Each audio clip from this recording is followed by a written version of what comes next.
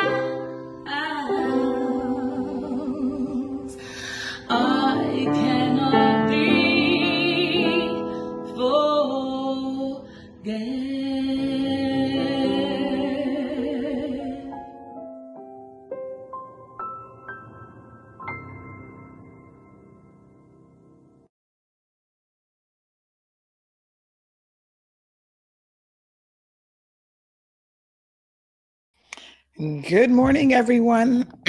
Beautiful Cayman Isles. I cannot forget. How is everyone? It is Wednesday. And yes, I am more than aware that it's a public holiday.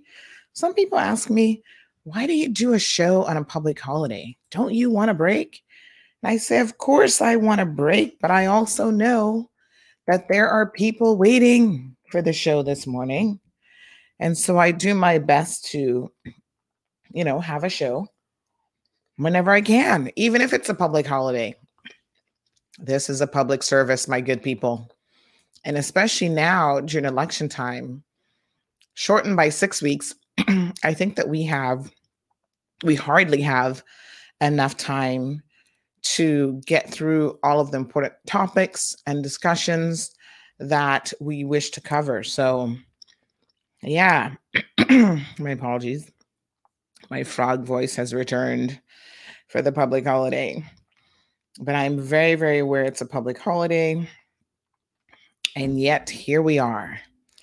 At CMR, we don't get double pay or anything like that. We do it for the love of what we do. We love bringing you guys the information. I'm actually doing something a little bit unusual this morning, and that I have half of a muffin. This is what are these called? This is a banana nut muffin. And I'm going to eat half of it just so I can take my antibiotic, and hopefully that's enough to kind of coat my stomach. I know that muffins are nothing more than glorified pieces of cake. So it's not the best thing for the diet by any stretch of the imagination. But just to eat a little something so I can take this tablet. There we go. So, good morning to Morna. Thank you so much for tuning in this morning. Morna is always asking me, "Where's your camera?" She likes to see what's going on, folks. She doesn't like to see my still photo. She's like, "I want to see you." Boy, we can get into some election stuff this morning. Believe me, you. Sometimes I get like the juiciest pieces of information, and I can't wait to share it with you guys because, you guys deserve to get all of the news. And so I'm here to bring it to you. Good morning to Neelas. Thank you so much for tuning in. How is everyone feeling this morning? I know it's a public holiday. You could sleep in a little bit. Most of you probably have your feet kicked up in bed. Marshall, you guys do not have a public holiday in the States, as far as I recall. So you were probably shoveling snow or headed out to work. Now, I'll tell you what, in the States, they've been getting some snowstorms, in case you guys missed it. And wow, someone sent me a photo. Let me see if I can pull it up. Because some of the photos, I'm like, whoa, that's a lot of snow. Let's see here. So I've been going through a lot of court cases from our database. You guys know that the courts have prohibited us from actually viewing files at the moment, criminal files, while they decide on a process, which is so weird. They claim that it's over concerns of data protection, but I want you to keep in mind that the data protection legislation has now been enacted, I believe, since 2019. So some 2 years later, they're trying to sell us that bunch of cockamamie. And I suppose some people might believe it. There's more afoot here. And it's so interesting how the government departments, and senior people in government feel like they can make arbitrary decisions that really defy a little bit of logic and oftentimes actually go against the law. They can do it, folks, because they are used to operating in a system where very few people challenge them. And challenges now are starting to come their way. So the average person has figured out that, you know what, I can sue the government. Sometimes you need a lawyer, sometimes you don't. But yes, I can sue the government. And it doesn't always, mean that they're going to get away with the things that they do. People have been suing and winning. Chantal Day and Vicky Bodden suing the government. Not only do they sue the government, but the courts say, on a technicality, you may have won, but this is wrong. It's wrong in law. It's wrong in terms of even just the right thing to do. And so the courts might give the government a win, but they still say to them, they still chastise them and say, you have got to resolve this. You have got to fix this. So the people have learned that they have the power. We often do not exercise it, but we have it. Isn't that amazing?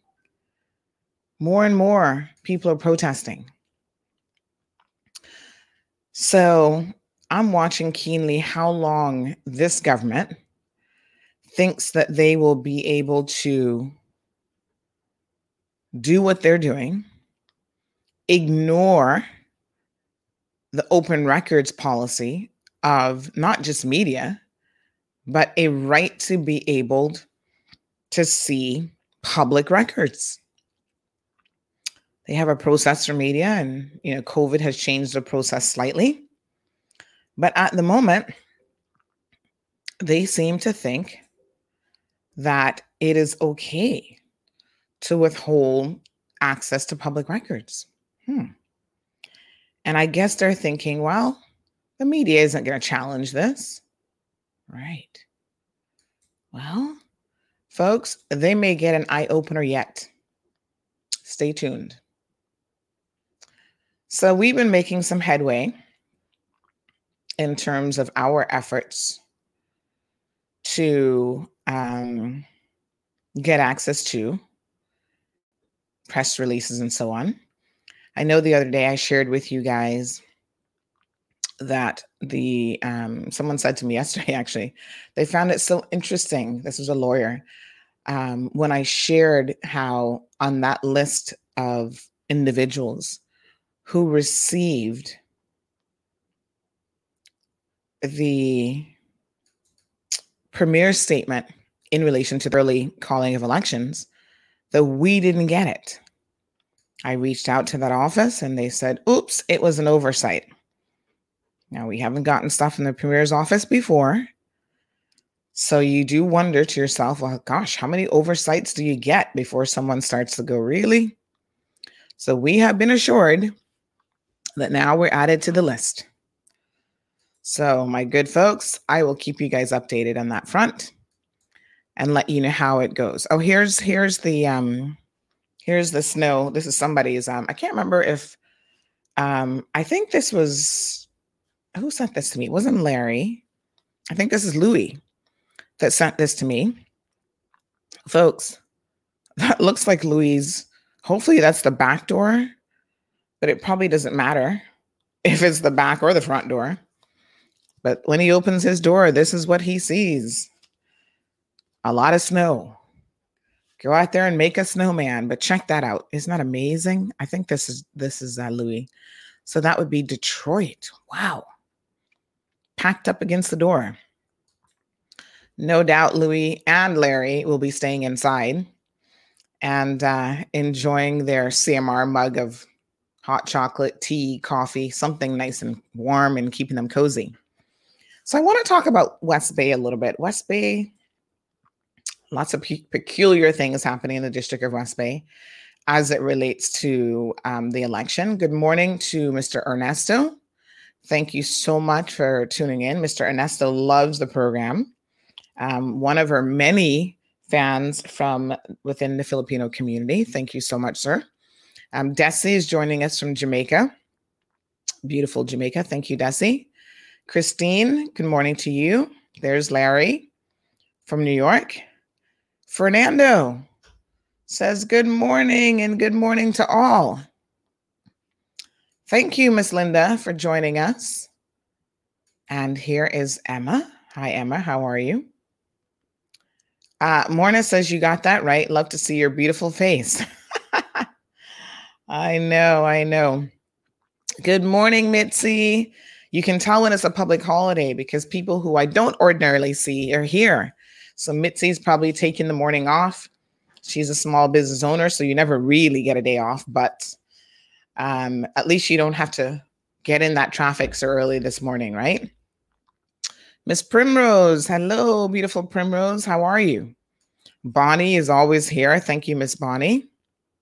I need to get you a mug, Bonnie. I know I keep my promises, so maybe today is a good day to send me some directions to come to you. Marshall says he is still in bed because guess what? It's cold at 31 degrees. Ooh, child, I'd be tripled up with the blankets. Ugh, that's cold. Good morning, Morna again. She said it's beautiful and sunny here in our beautiful Cayman Islands. Rub it in, why don't you, Morna? Esther, thank you for tuning in. Larry is working and he's got 24 degrees and sunny. You know what, though? I like when it's cold and sunny. Like if it's cold and dreary out, like those days are okay every once in a while because you need to mix it up. But cold and sunny, oh my gosh, it's like a perfect combination for me. So, Larry, go get those coins. Christine, good morning. I think she's saying wow to the weather reports. Who else has got a weather report for us? Miss Evelyn said that she slept in late. I slept in later than usual because I didn't have to get up and get everybody else ready. So that was perfect. I just had to get myself ready. So I was able to roll out of bed, roll into the shower, brush my teeth, do the the usual, and I didn't have to worry about waking up the baby and getting her ready. So that was good. She's sleeping in still. Larry says that he'll be staying in tomorrow because it's supposed to be 5 to 10 inches of snow. Wow. So let's get into it. I know you guys are here for the sus more than anything else. First of all, let me just say that I wanted to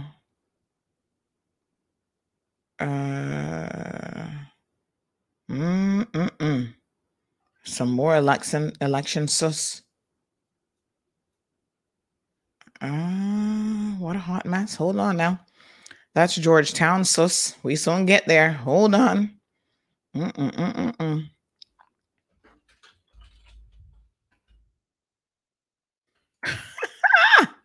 Folks, I am getting more election news right now on WhatsApp than anything else. Woo, we're going to have a hot morning. Get the tea ready.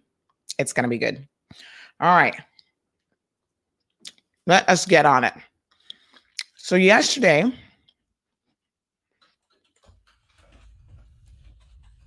we actually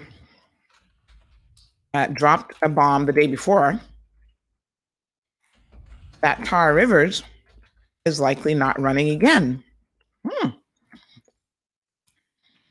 So, first of all, before I forget, let me give a big shout out to Pastor Murray at the Bethel Refuge Apostolic Church at number 23 Devon Road in Prospect. Went there last night for service. They had a revival since Sunday.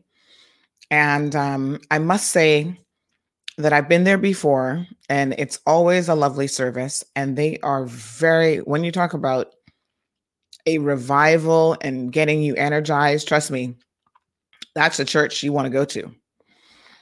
So big shout out to him and his entire congregation. They always welcome guests so warmly. And I am no exception. I had a lovely evening last night, spending some time with them. The message was on point. And, it was just a wonderful service. So I appreciate his courtesy. He's always got an open door policy. And as you guys know, Pastor Murray is also a teacher at one of our local high schools. Now, that would be John Gray.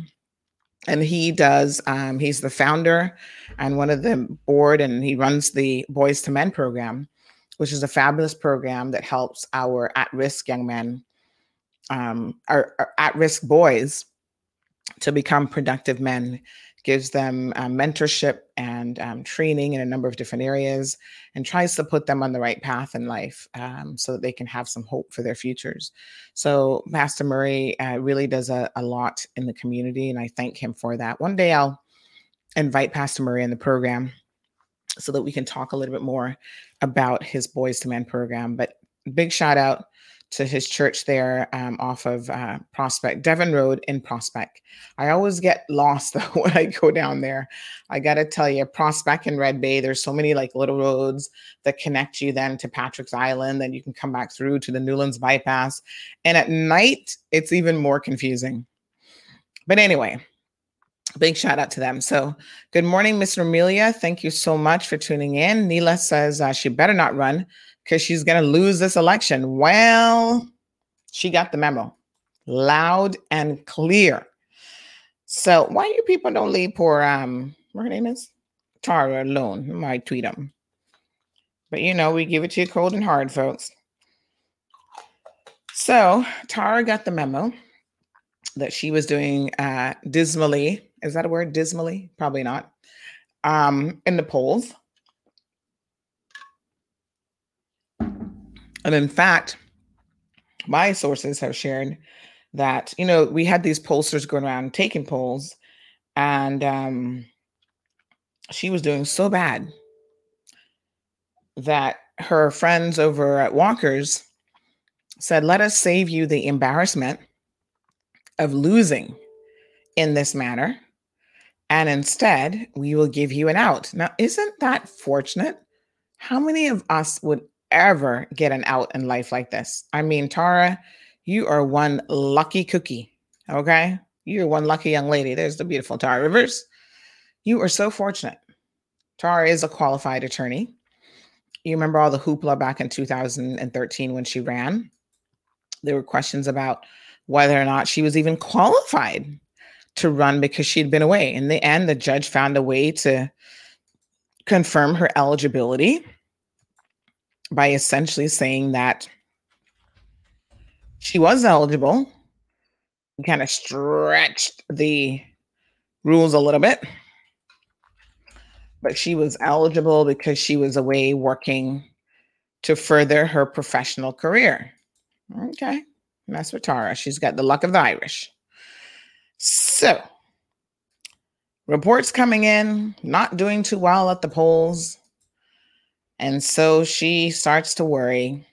And, she's been Minister of Financial Services this last term.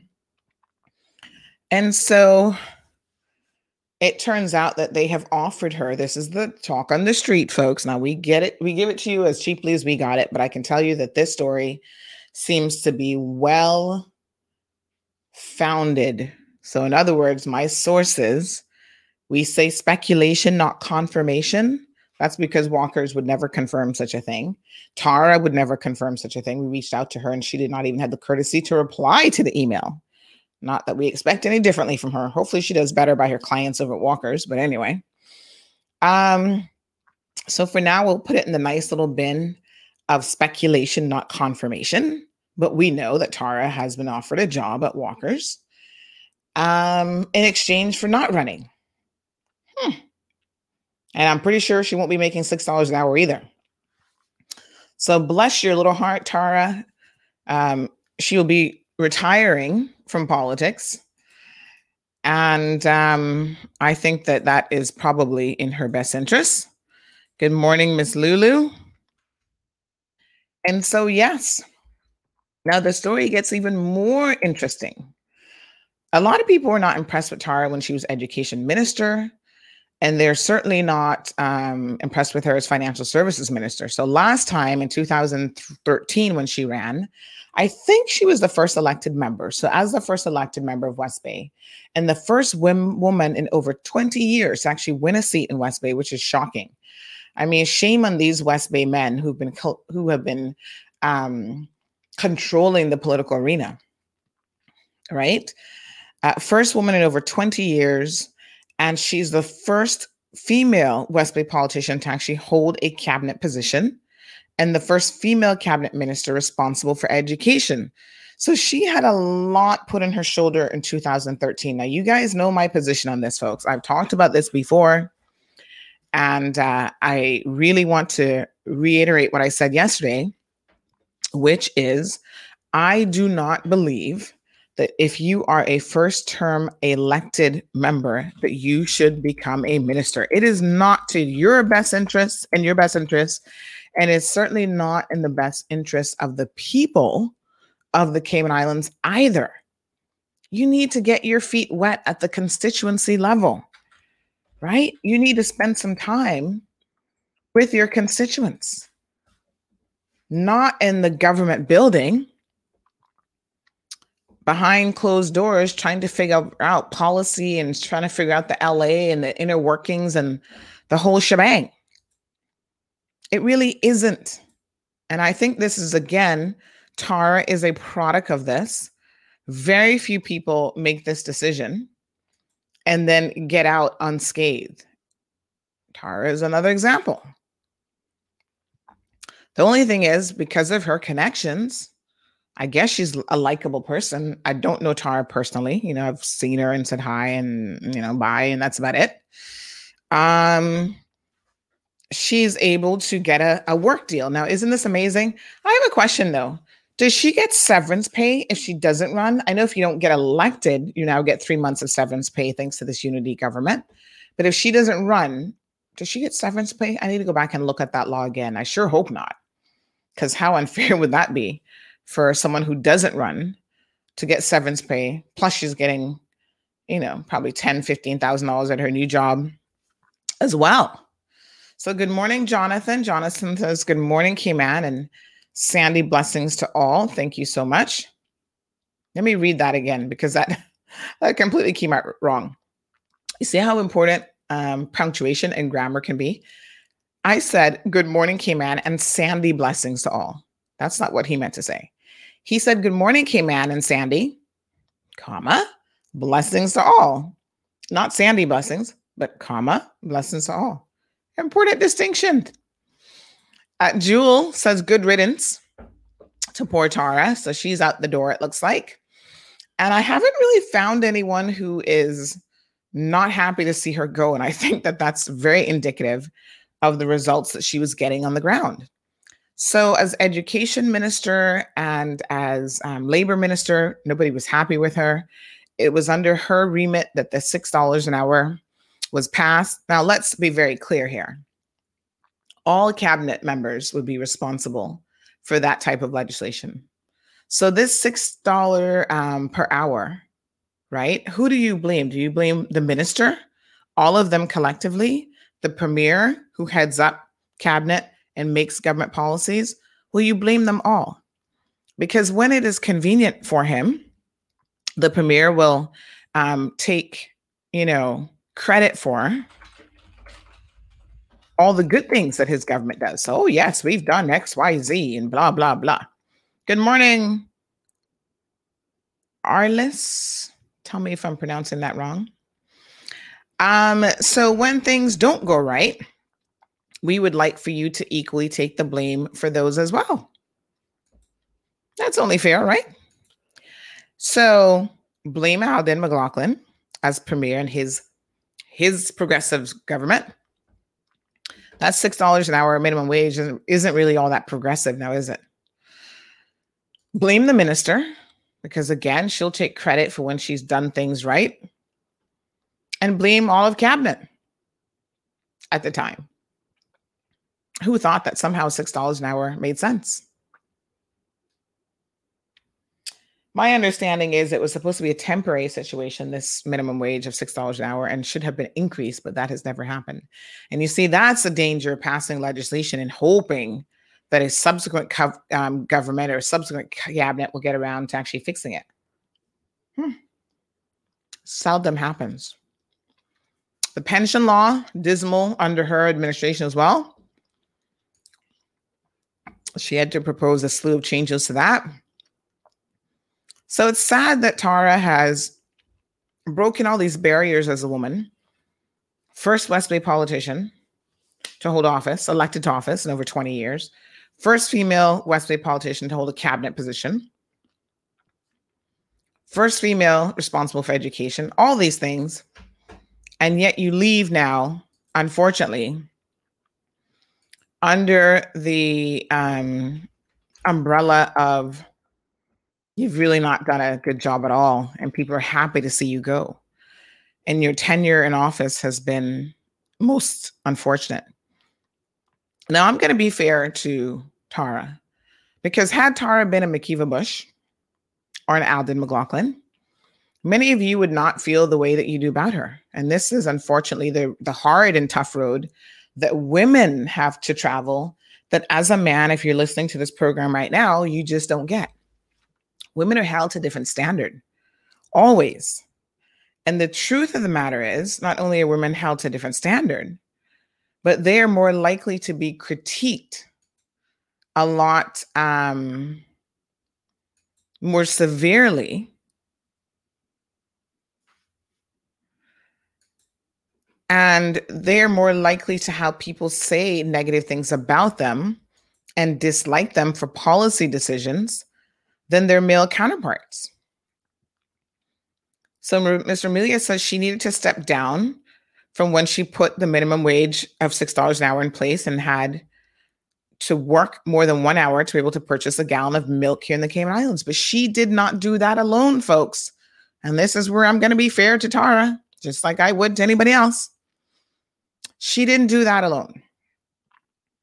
Alden McLaughlin and the rest of his cabinet, which included Tara as labor minister, did that. So if she wants to take credit for putting a minimum wage in place, then absolutely. She also has to take credit for the dismal failures of it. I want to talk about Wayne Panton a little bit. Wayne was on the program yesterday. Thank you so much, Wayne, for joining us. And someone said after the show that this is the most humble they've ever seen Wayne. And I thought, that's interesting, because there's a lot that you're probably going to learn about Wayne. And I want to say, I try to be very balanced in how I view people. There are people in this world, quite frankly, that I just do not like. As Caymanians say, my spirit just don't take to them. And trust me, I listens to my spirit, because if my spirit don't take to you, that mean you got some bad aura, some bad mojo going on. And I'm not about that life, right?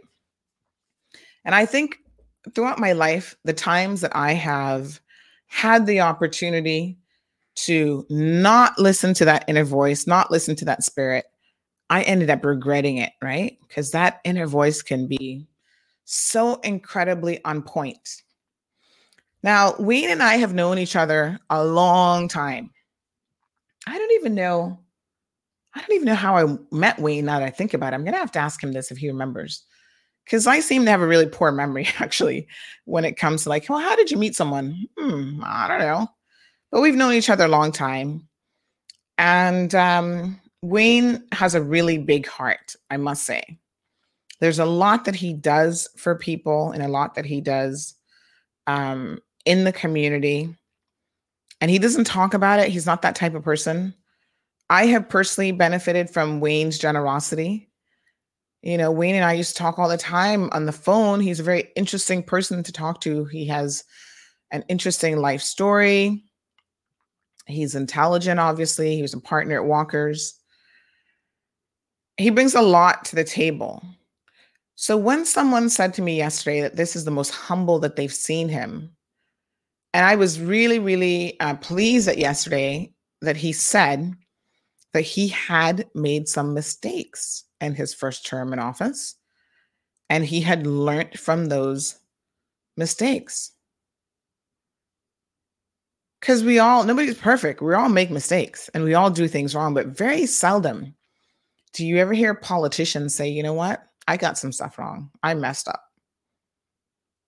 And more importantly, I can admit it, but I can also admit that I see the error of my ways.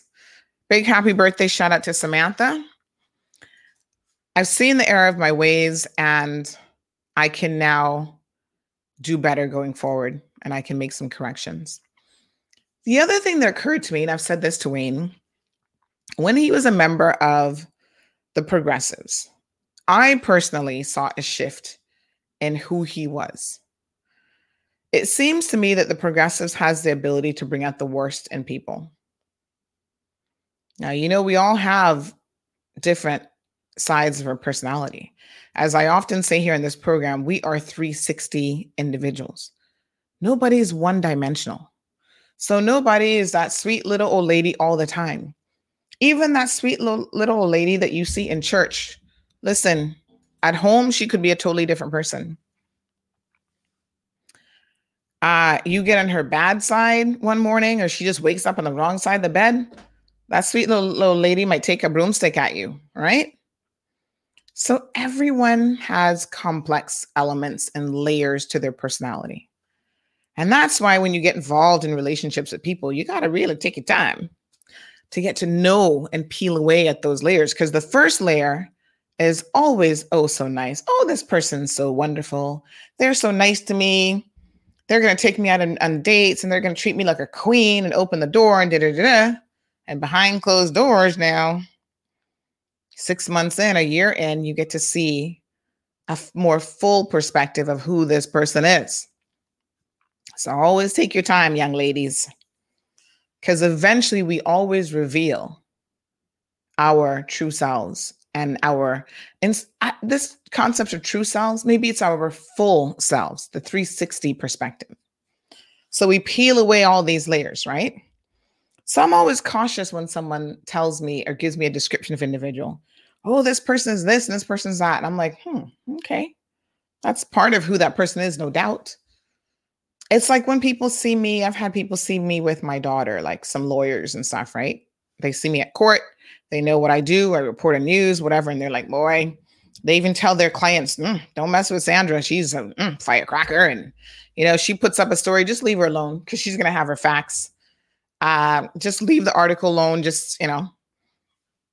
But they also know that if they come to me with reason and say, this could potentially interfere with this individual's ability to get a fair trial, or the judge has some concerns, I'm actually a very reasonable person. I know some of you might find that hard to believe, but I am an extremely reasonable person. I will listen to people, hear what you have to say, and then take it under consideration. Getting back to Wayne, I think the PPM brought out a side in him that I didn't like. And I saw it with Marco Archer, although I knew Marco Archer less for sure. I don't know if hanging around a narcissist like Alden rubs off on other people. It's entirely possible from the little that I do know about personalities and how those sorts of things work. So that's why the old saying, birds of a feather flock together, has some merit to it. Maybe what actually happens with the birds, if you hang out with a bird, another type of bird long enough, you start to develop some of their character traits. And in fact, this sounds a little bit funny, but there's something, and you guys know in my former life before CMR, I did professional training, soft skills development, and I have a lot of knowledge in that area. So there's something that we all do as human beings called mirroring, where we mirror the behavior of other people. And it is a technique that you can actually use to really connect with people and to make inroads into organizations and, put forward your initiatives with a wider acceptance by a group. When you go into different cultures, you mirror those people. So have you ever noticed, I'll give you a good example of this. You're a Caymanian and you've got Jamaican friends, right? So when you get around your Jamaican friends, all of a sudden you start to speak with a little Jamaican accent. You have a friend who's particularly animated, so you get more animated. You mirror people in body language as well as tone of voice. So your friend who speaks really loudly and really fastly, and oh my God, when you're around that person, you might not realize it, but you start to do the exact same thing. You start to mirror that person's behavior. And a lot of us do it subconsciously. We're not even aware of the fact that we're doing it. But once you become aware of how this works, and this is a, human nature thing, you can actually use it to your advantage. So one of the things you can do, for example, to diffuse conflict is you remain calm in the situation and you take control of the situation and you try to get the other person to mirror your calm behavior. The rule of thumb is you never mirror bad behavior, but of course that's hard too. Because somebody flies up in your face and starts cursing, carrying on like a lunatic, you're likely to respond in kind. We know that. So I am giving Wayne the benefit of the doubt that he was mirroring bad behavior, which I'm still holding him accountable for, while he was under the PPM, because I did see a little bit of arrogance come out. And, I've since spoken to Wayne about this because what you guys don't know is a lot of these politicians I have very frank conversations with. Raul is waiting in the back room here. I'll have a frank conversation with Raul.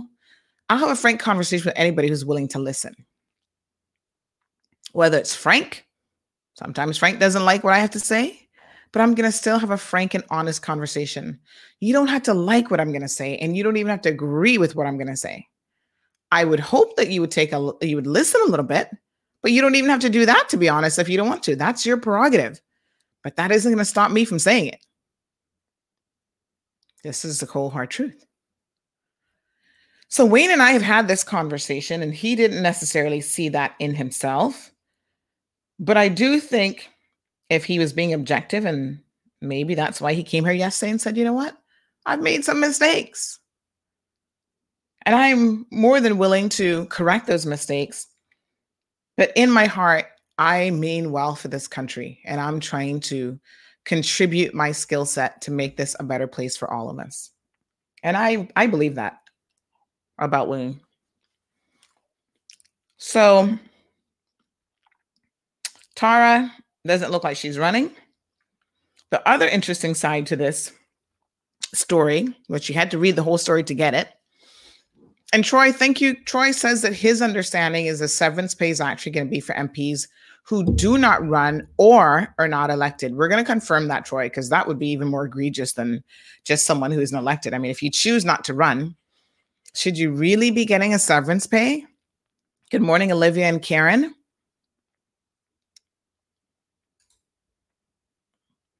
Neela says, let's blame all of them, but Alden and Tara Rivers mostly. I don't know where the idea came from, Romelia, but again, when they make a collective decision that's in their favor, they want us to accept that collective decision. So we're going to just accept it as a collective decision of the Progressives government. I agree with Marshall. Let's blame them all. So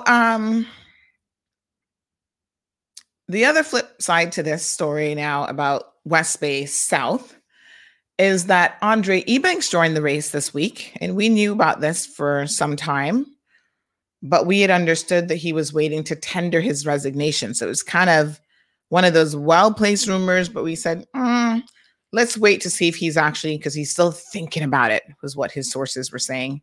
So I said, all right, let's wait until he pulls the trigger. So over the weekend, he tendered his resignation. A lot of people have questions about this resignation because they say, wait a minute, how do you tender a resignation from government? Was there not a requirement that you gave 3 months notice? And we know that one of the reasons why Alden McLaughlin has called an early election is because he wants to get certain people, he wanted to catch certain people off guard who he knew were thinking about it, but had not yet resigned, or had resigned and said, okay, I'm resigning and I'm giving you until April the 15th, because now election is April the 14th. And if you've given your employer like government notice that you'll be resigning, your last day will be April the 15th, then you might not be able to change that so easily without repercussions. So Alden thinks that he's smart when he calls this early election, because now he's going to disenfranchise certain people who, you know, were preparing to run, but hadn't yet got their timeline in order, or all of their things line up in a duck, their financing, their everything for the campaign. So this Mr. Ebanks, Andre Ebanks, resigned quite quickly.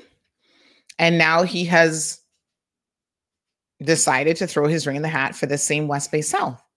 So Tara is retiring from politics. And so essentially this is going to look like a two-man race between Andre and Raul.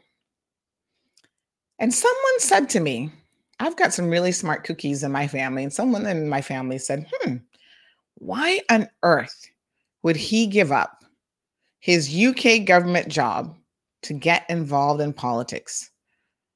And I said to them, there's more to meet than meets the eye to this situation. That was my first gut anyway. And then I said, keep in mind too, that his job in the UK is a secondment job. I think he was on a 3-year contract. And so at some point he's going to come back to Cayman and return to his deputy, what was he? He was deputy chief officer under Tara, no less, under finance.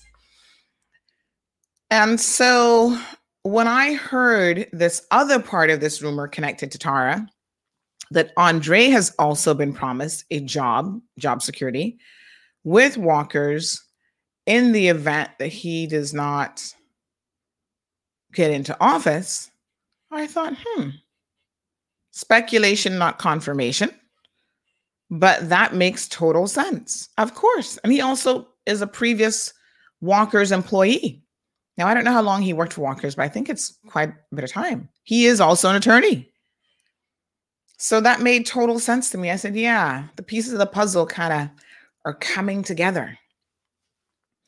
Now, the other interesting thing that happened in West Bay this week, you guys know that Mr. Bush was on For the Record on last week, Friday, with OC, and he made some dispersions about other members of the LA, which, speaking of Mr. Bush and his bad behavior, remember this picture? This is when they were first, this was the first photo of them, what they thought was going to be the government. And there was Mr. Bush in the mix again, because they needed him, Eugene, and where's the other sidekick? Bernie. Bernie is there behind John. There's Austin, Kenneth, Alva, Chris Saunders, leader of the opposition now is in the back, and Ezra Miller. Well, they took this picture prematurely, as you guys can remember, because this lasted all of a hot minute. And then before you know it, that fell apart, and Alden was there ready to reel in another deal. He was ready to pick him apart. And so John jumped ship with the other members of the CDP, and so did Austin. Bruce says that she accomplished a lot for herself personally, but did not help to move the country forward in a meaningful way. And here's the thing about it, Bruce. She can do that. People have the right to accomplish things for themselves. But what she does not have the right to do is to do that in the political arena. That isn't about you. It isn't about your accomplishments. It is about you being able to put on your website, oh, I was the first woman elected in 20 years in West Bay and all these other accolades. It isn't about you. It should have been about the people, as Bruce rightfully said, in this country, and trying to accomplish certain things for them. So Neela says Tara makes educated women look stupid and incapable of handling power. She was the same minister, a woman, a mother who asked Susan if her kids go to West Bay Public School. Who's Susan? I don't know who Susan is. Hence, Susan should not worry about the defects at the school. Well, I don't even know who Susan is, and I don't recall this specific conversation, Neelis, but Tara has done a lot for herself. She lives in a gated community, and I can't knock anybody for living in a gated community. Good, if that's what people want to do. She sends her son to the best school. I don't know where he goes, but I understand he's in private school. Maybe he goes to CIS, which in my opinion, we won't go there. But anyway, she has him in private school, which a lot of people equate with being the best schools. I think at the end of the day, it is what it is with Tara. I think many of us will not be missing her in the political arena at all. It's like good riddance, as someone said earlier. Pack your bags quickly, and we hope to never see you involved in politics again. So Ms. Bonnie says that Wayne Panton has always been a humble person. And I think once you know Wayne, you know that about him. But I do think that unfortunately, the PPM kind of had a side rubbing off situation where, as minister, he came across a certain way that I was always like, I think probably Marco Archer is probably a humble person too. But remember what he did and how he got on the radio and how he responded to a question from Kenneth Bryan and how he threatened poor Jevy in his job. I guess we all have a moment sometimes where you lose your senses. Marshall agrees that it was human of Wayne to admit that he had got it wrong at times and made some mistakes. We're all human and mistakes will be made. But it's up to us to own up to our mistakes. Absolutely. And that's a sign of maturity, when you can admit you've done something wrong and when you're willing to move forward with some lessons learned. And I believe in second chances. Trust me, I really, really do. Because all of us have had the benefit of someone saying, you know what? I've heard X and Y and Z about you, but I'm still going to give you an opportunity to come in here and prove yourself. So second chances mean a lot. So good luck to Tara in her career move. We did reach out to her for comment. Of course, she did not comment. We didn't really expect her to, but we still reach out. And so we wish you all of the best. Unfortunately, politics just wasn't for you. And it happens, Tara. I'm disappointed, though, as a woman, that you have refused to speak out on the issues that matter most to us, and instead sided with this government. Now, I know poor Raul is patiently waiting, so I do want to bring him in to our discussion here. So now that we know that Andre Ebanks has a side deal also that guarantees him a safety net in the political arena, my question to you is, does that change how you see a candidate?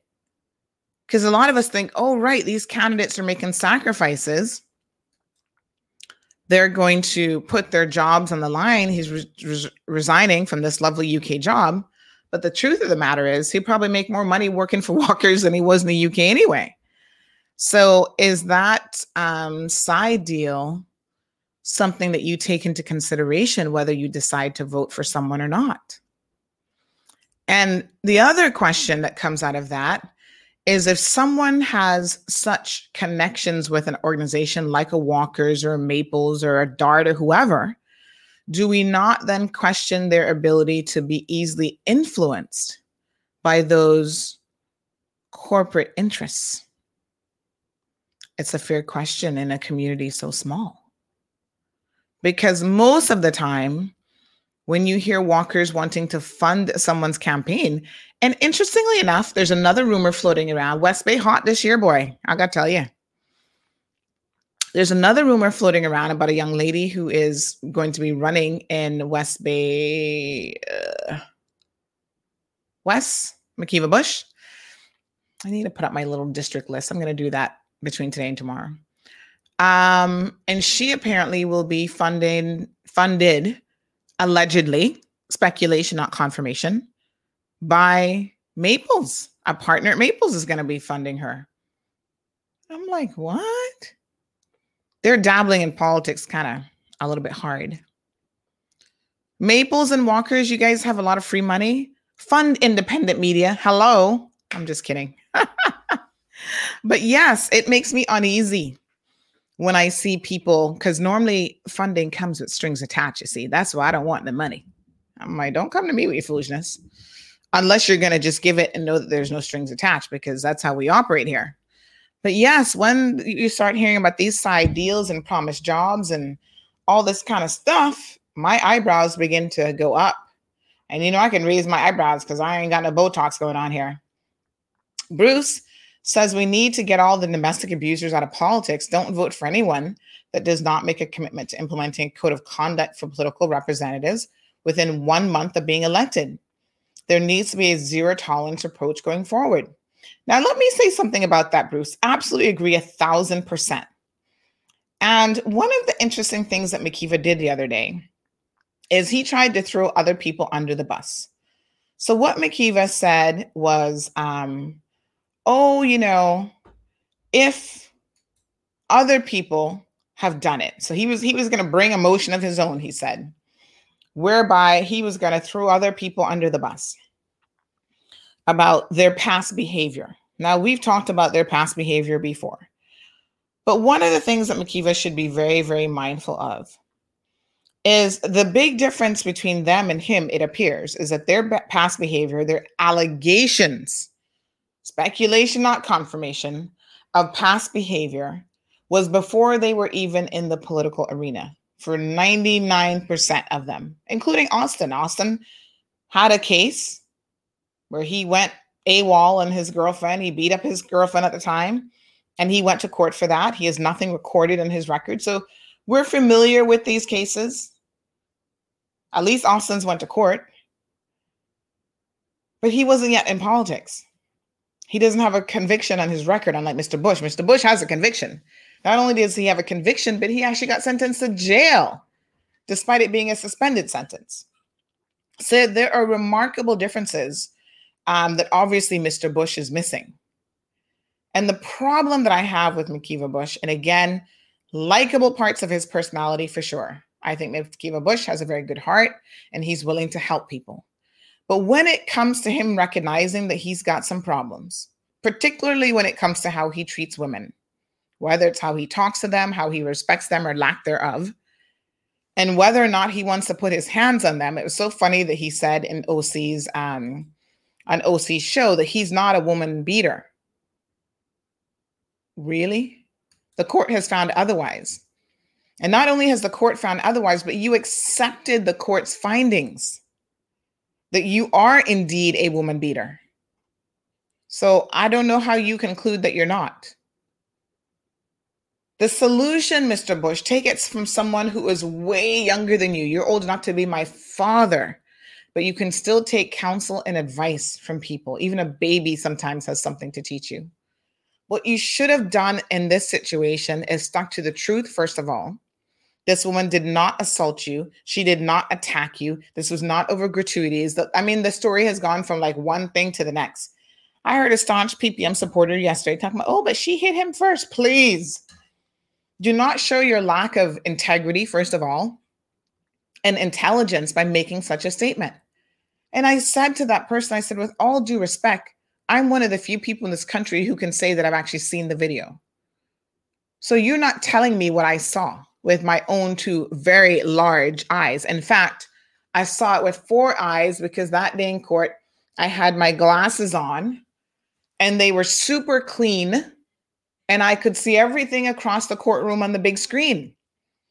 And I was forced to watch it not just once, but twice because the defense insists on playing the whole thing all over again. She was trying to help Mr. Bush get up. She did not attack him. Now, in his drunken stupor, which he claims that he did not remember initially in his apology what happened, for him to now claim that she attacked him, maybe he thought by her trying to give him a hand while he was pulling her hair and hitting her in the head, that was her attacking him. I don't know how a drunken man thinks, really. I've never been drunk in my life. But Mr. Bush, number one, needs to leave liquor alone. He needs to get professional help.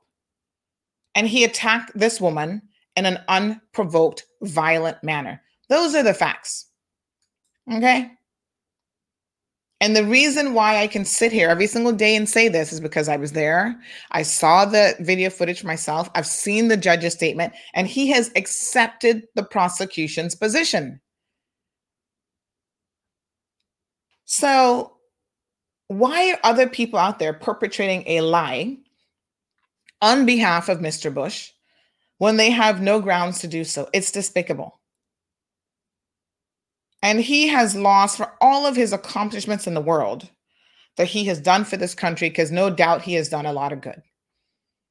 He has lost a lot of respect in my book because you do not do these things to women. I am a mother of a daughter, and I am a woman myself. And I know the foolishness that as women we have to put up with in and out of the workplace. It's bad enough that so many of you are subjected to being assaulted at home. For some people, for some women, the only safe harbor is going to work. And I'm not saying that this is this young lady's situation by any stretch of the imagination. But can you believe that you go to work and then you get beaten and assaulted by one of your bosses practically? And then there are people in this community who continue to say that it's your fault, that you hit him first. I'm like, are you kidding me?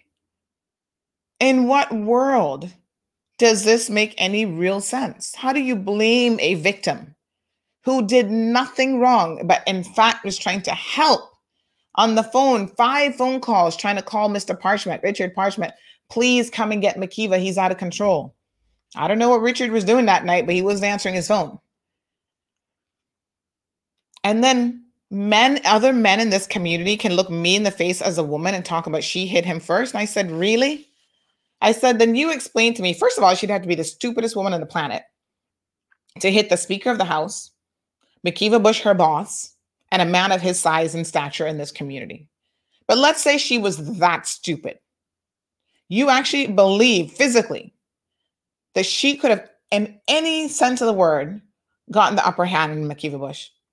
It took 5 people to pull him off of her in the final and third assault of the night. The day I get this video, and I am hopeful that I do, trust me when I say the internet is going to explode here in the Cayman Islands, because I'm going to put it on CMR and you will all see it for yourselves. And every single one of you who walked around talking foolishness about she hit him first, her and her girlfriend beat him up, she assaulted him, this was over gratuities, you're going to eat your words. Just like David White said, he's had to eat his own vomit to work with McKeever Bush. You're going to be doing more than that. Anyway, folks, lots going on in the political arena. Tara's out. Andre is in, has the backing of walkers. Another female I just heard, which is so interesting. We'll talk about that hot mess of a situation when she officially declares.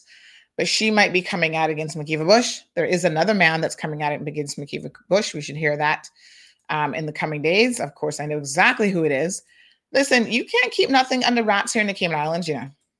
That's why it don't make no sense for y'all to be doing some of the stuff that you're doing. Don't be cheating on your spouses with these Spanish women, Caribbean women, African women, UK women. I don't care where they're from, because everybody in this community talks your business. Now, one more final analysis about women in politics. You guys remember friend Deborah Broderick, Nee Miller. We announced back in, oh Lord, let me see when this was, some weeks back, that she was going to be running. Well, poor Deborah, January the 22nd. So here we are, not even a month later, and she has up her campaign stuff. Deborah Broderick, Nee Miller, Northside, let us turn the corner and steer a new course together. This is Ezra Miller's, quite ironically, first cousin. She says she's determined, decisive, dependable, and driven. Well, that's all very fine and dandy, Deborah. But do you guys remember how Deborah took in on me here at CMR when we announced that she was running? She said, how dare you say that I'm running? Well, we dare say it because evidently we work with something called the cold hard truth. You should try it on. And so she went on and on and on and on and on about me and CMR and, we're this and we're that and blah, blah, blah. Well, one thing we seem to be are the truth tellers, like it or not. Deborah's comment, and I'm trying to find it again. I'll have to go and see if I can pull it back up at some point. But she was so offended by the fact that we said she was running for political office. I really don't see what the problem is. But she was so offended by this that she took not only to our page, but she took to her own personal page, commenting and saying the most, and even making a comment about, I'm not a real Caymanian because I lived overseas for years. So what do I know about what's going on in the Cayman Islands? Well, Deborah, let me give you a little word of advice. Again, take it or leave it. But the world in which we operate in, when someone tells the truth on you, whether it's Cayman Mall Road or anybody else for that matter, perhaps the last thing you should do is try to attack the truth tellers, because that's what we're in the business of. So let me just see. I know I've got her comments here somewhere because they were so incredibly interesting. So Deborah, the other advice I would give you, to be quite frank and honest, is if you are working to be a politician and to serve the people, there's a lot of ways in which you can reach the people. Now, I know you guys think Northside and East End are sleepy little towns and you don't have to work very hard for the vote of the people, but I hope that those communities wake up and really start to show a different side to themselves, and don't let people underestimate your value as voters. So this was her long diatribe. You guys remember this? Where she goes on and on and on and on and on and on. Good morning to all who commented to this unauthorized post by Mrs. Catron. My name is no longer Catron, for the record. Get your facts straight. Unauthorized. Wow. Now, we talk about wanting to put humble people in office. I would think that before you get into office, you at least want to pretend to be humble. And this, if you read this in its entirety, this smacks of arrogance like nothing I've ever seen. And, as a woman, like I said earlier, I think women tend to be judged a little bit harsher than men. That's not fair, but that's the reality of it. So as a woman, you need to be a little bit more conscious of that. Tell your truth, but wow. So she says, to those true, genuine family and friends who gave their much appreciated positive support, I hope they're voting for you. And even those who gave negative support, spelled negative wrong, but who am I? Thank you for your feedback, because you're all entitled to your opinions and feedback, and it helps us to be better people. Well, I sure hope to God it does. Firstly, let me update the intricacies of this post. Do tell. This is a post coming from Mrs. Catron's perspective. Okay. Who is her normal?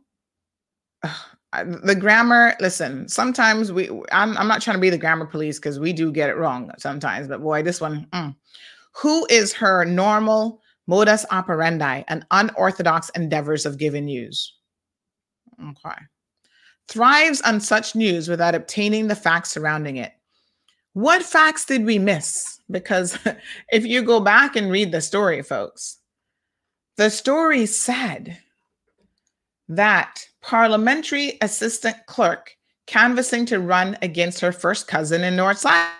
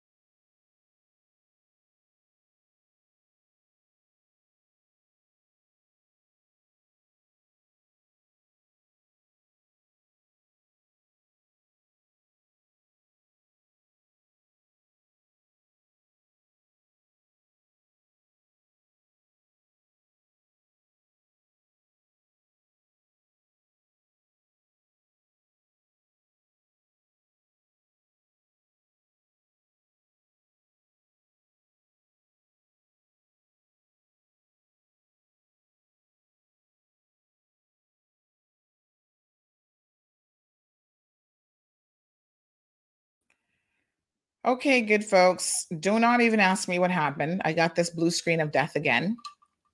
I think it's time for a new computer, to be quite frank. My apologies. The computer seems to have just been overworked. But anyway, let us continue. So she goes on to say, and thank you so much, Larry, and everybody else. She goes on to say that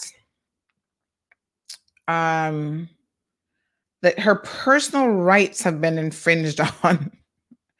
There's so much about this post that I find incredibly interesting, incorrect legally, but still interesting. And it's sad that she doesn't have a basic understanding of even what personal rights are.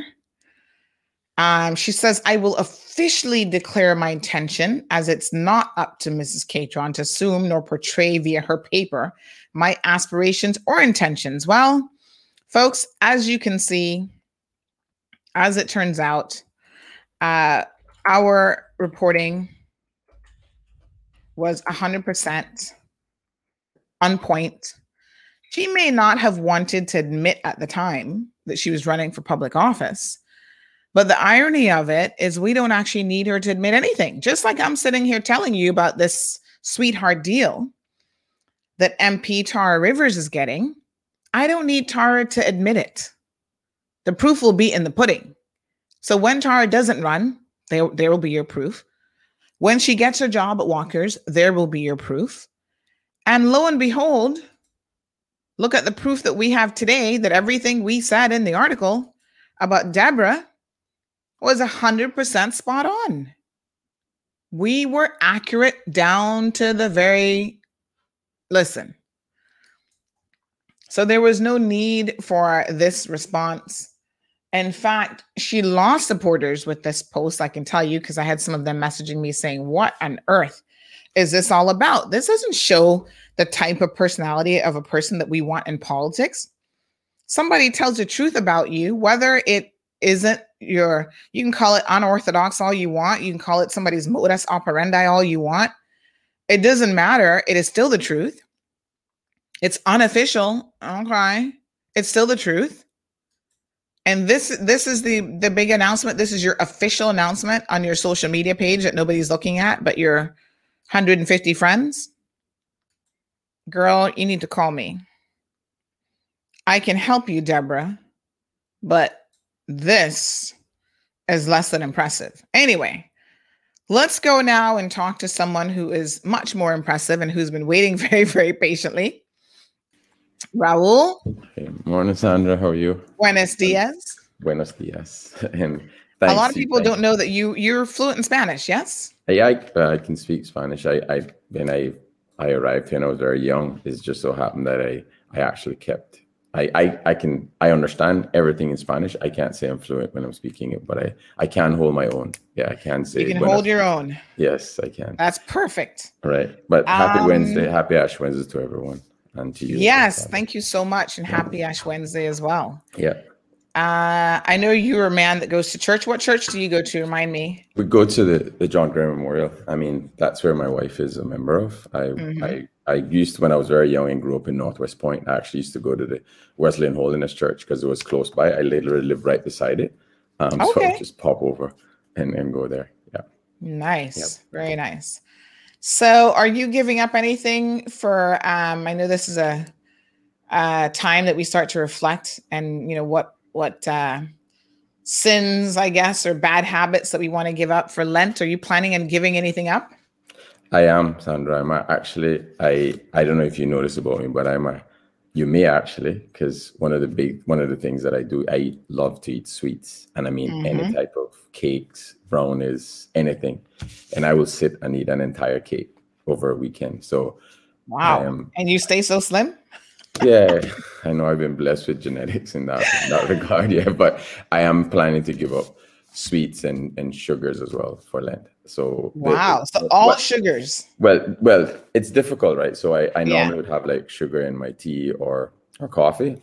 I'm gonna give that up completely. So no sugar in any coffee or any tea or anything like that. And and I don't drink a lot of coffee, but I'll have like a half a cup of coffee on a daily basis. But I normally put sugar in there.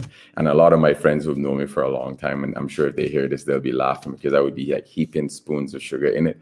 And they're like, how do you do that? So I'm actually going to give that up because that's that's something that I crave. And a friend of mine always say, you're going to be diabetic, because the amount of sugar you eat. So I'm going to consume. So I'm going to actually stop that completely. Like no sugar in my coffee, no sugar in my tea.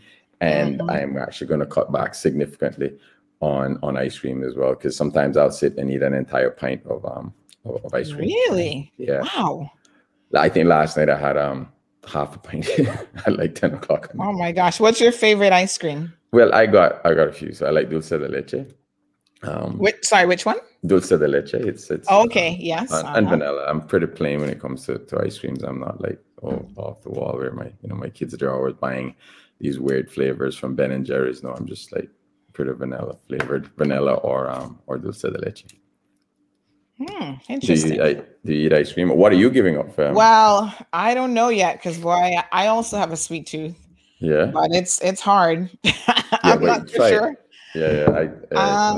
I like to adopt habits. Like for me, giving up stuff is interesting, but I think adopting a new habit should be part of Lent as well. Like start to exercise again, or Right. So I think I can cut back. I don't know that I can cut it out completely, but I think that I need to look at my sugar intake as well and hope to cut back significantly. Right.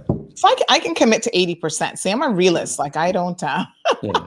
I mean, and we are. I mean, I think I'm not. I've sometimes I'm disciplined. Like you'll go and I'll remember. Okay, I can't put any sugar. I can't put any sugar. And there were times that I've actually put one. Then geez, what can I do? I guess I'll drink it just tomorrow. Just make up for it tomorrow. But we're not perfect. We have to continue to strive. Yeah, and it's a lot of habits too. Because once you develop these habits, the brain is like an auto mode. Right. And it's difficult to break out of that habit, right? And you have to normally replace it with a new habit for the brain to really understand this isn't what you should do. Especially sugar. I mean, sugar is our body. It's addictive, right? Yeah, it is addictive. It's very addictive, and sometimes we have to wean ourselves off of it. So that's what I'm going to attempt to do. That's what you're going to attempt to do. Yeah. All right. So independent candidate for West Bay South. Lots of things happening, as you can see. My apologies for going on a bit this morning, but there's so much going on in the political arena. And with me not having an evening show right now, what I've noticed is that time that I would spend, and I'm kind of thinking maybe I need to just bring the evening show back unless we absolutely have something booked on that day. But there is so much going on the political front, in particular in West Bay, that I couldn't help but share some of that information and also comment on some of those developments, which are happening right under your nose in your own district. So what do you make of what you've heard on the Mall Road? Well, I mean, Sandra, my focus is actually to just meet our people.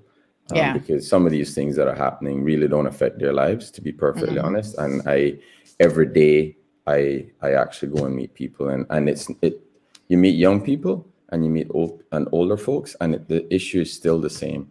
They're still having issues paying bills. They still have issues affecting cost of living. They have issues, with insurance costs, with just basic things, right? That they're struggling. And when you hear it from a 20-year-old and you go and sit with an 83-year-old and you hear the same issue, then you know this is a systemic problem. This is not an individual problem. And this is a systemic issue that, unless addressed, we're going to have not only lost generations, we're going to have generations that that are coming up that will be lost, but we also have people that are older who we're supposed to be taking care of when they're older are struggling as well. I mean, I was with a lady on Tuesday, the 15th, which was Monday. Monday was the 15th, right? I was actually in my neighborhood, so I went for a walk. And she's not in great health, but she has served the country for 30-something years, having worked in the hospitality industry, and she's struggling, right? And she's saying it's very difficult for her to even get medications and stuff like that. So that's what my focus is, Sandra. I am not going to, things will happen, politics will happen, people will say things. I'm just trying to do the right thing and do the right thing for everyone. And that where I see the need now is for us to look after our people, because I want to talk about job opportunities in the Sovereign Wealth Fund. I mean, one of the things that I think we have a great opportunity now, Sandra, is that we have a lot of persons within the hospitality industry that are displaced, right? That are now getting the $1,500 or $1,000 stipend, But isn't this a great opportunity to actually get people retrained, retooled, so that after COVID or after the lockdown has been open, that there'd be a less reliance on overseas work permit holders filling some of these jobs that our Caymanians can fill. So get the persons that are getting the stipend that maybe we need to be retrained, or maybe that were focused on the cruise ship tourism, to focus more on stayover tourism, and get them into the hotels and have the hotels start a training program so that they can be trained on front desk procedures, on all the IT systems, on everything that's required. And now they don't have many persons at the hotels, so it's the ideal opportunity to get them trained and have a pool of Caymanians, young, middle-aged, and older persons that can actually fill those positions. So I would love to sit with the hoteliers and like, how do you devise a plan so that, and the reason why I'm saying this is that West Bay is disproportionately more affected by this, because a lot of the population actually work in the tourism industry. So persons that worked on a boat, for example, I mean, we don't know when cruise ship is going to come back, and if it's going to come back in the form that it was before. I am sure the volumes will be much less than they were before. So we're nearly up to 2 million. It could be less than that. So the ability to employ the same number of persons in that industry is going to go down. So now we have an opportunity. We have hotels that are open and across the gamut. So we have luxury hotels, hotels that are 2-star, 3-star, maybe 4-star, and so people can be trained in all the systems, right? And we don't have that I guess that excuse that when we open up again, we don't have a pool of Caymanians. And the problem is we have to be able to, and I understand business people are going to say, well, we need people that are hardworking, that show up on a Saturday. I mean, the tourism industry is not easy. And when you speak with the older Caymanians, a lot of them actually were housekeepers and worked in the condos. It was not an easy job, but they were able to work, earn a decent living. Yesterday, I was meeting a lady who was a bartender at Holiday Inn. Okay, she's no longer in the tourism industry, but she said, I bought my first car from tips. I saved $2,500 and I bought my first car from tips. Okay, I mean, that was like in the 80s. That was 84, 82, 80, 81. So, she's now in her 60s, but she would say those are the times, and so you can earn a decent living, but we need to be able to train the people and don't use it as an excuse, because now I think is the ideal opportunity to retrain our Caymanians. Right. What about what Neela says here? She says that system is already in place in most hotels. However, after training, we're never given the position. But I agree, Neelis, and that is no is the ideal opportunity to actually say there's no more excuses. So sometimes they may say, oh well, because there's a volume and they didn't hit a certain standard in terms of proficiency. We can make sure that we have enough time, and the hotels are not at 90% occupancy. They may be running on weekends, maybe 90%, but during the week they're not at 90%. They may be at 10% or less. So let's get the people in, and if they're and force them to take the best persons that can do the job. But they must be paid accordingly as well, and they cannot be just that's the issue, right? Is that there are a lot of these people that make a lot of money on gratuities, right? And now is that opportunity isn't there. But I agree, Neelis, it has to be managed, it has to be regulated like any other industry. Okay, you can't just say you're going to do something and then when the time comes to do it, you don't do it. Yeah, there will be problems, but I think it's worth a try, Sandra. I think it's now that we have this opportunity, we should do it. And it's also worth a try to let employers know that this policy of wanting to hire expat workers for whatever reason, because they'll find every excuse in the book to throw at you, really needs to be done away with, because there are a lot of hard working Caymanians in tourism, finance, legal, and other industries who are more than willing to put in the work, who are more than capable of learning and who will learn, and still they're not given the opportunities. I mean, I was always shocked post-COVID that some of these same hotels, the first ones that they made redundant and they let go were their Caymanian staff. And I'm thinking, are you kidding me? The people that you should be letting go are the very people who are here in a work permit, who have an option, they have an alternative in terms of going somewhere else to live. Right. And instead we see them letting go Caymanians, by the way, the same Caymanians that they will then turn around during the pandemic and during the lockdown and rely upon in order to keep their hotels afloat because they're closed to foreigners, they're closed to tourists. And poor us Caymanians, we out there supporting them like we got $1 million sitting in the bank, taking staycations out of pension money, left, right, and center. But the truth, the cold hard truth, needs to be understood that a lot of these companies in the best of times have no interest in employing local talent. And so, that is also part of this equation and part of that discussion that has to be had. Yeah, absolutely. Train. During opportunities like this, COVID has presented an opportunity for us to dial back and do a lot of things because we have a little bit extra time. So I absolutely agree with you. But I also agree that these hotels need a change in management, a lot of them, and a change in attitude. Sandra, 1 second. My dog is at the door. I need to let him back. Yeah. In 1 second. That's okay. Hold on. Let me just pull you out here. No, we totally understand that because poor Coco, she was always scratching at the door when she was here. By the way, I just saw our neighborhood Agouti go by this morning. He was taking his time, going behind the cars instead of on the lawn. So he takes a different route. But Raul may not know this, but Raul, we have a saying here on the show that this Agouti makes his appearance when someone is on that's a winner. Oh, so fantastic. You should. What's the name of the Agouti? I'll go in. I need to see. We haven't really named him yet. Okay. Right. Somebody suggested just name him. Why do you just name him winner? Why just name him winner? Winner. But Sandra, he's like the octopus. Oh, I like it. Yeah. That predicts the winner I love it. All these sporting events and whatever. So he just literally, I was trying to grab him on video because sometimes I'm able to get him, but he just literally went by. So that should be good for you to know that the Agouti went by while you were on. Troy says that as a tourism business owner, I know Raul is speaking a lot of sense. We're recovering in tourism and training Caymanians, but we need to make it happen, not just talk. Troy and Sandra, I'm in 100% agreement, Troy. The fact is that I think the time for talking is over, right?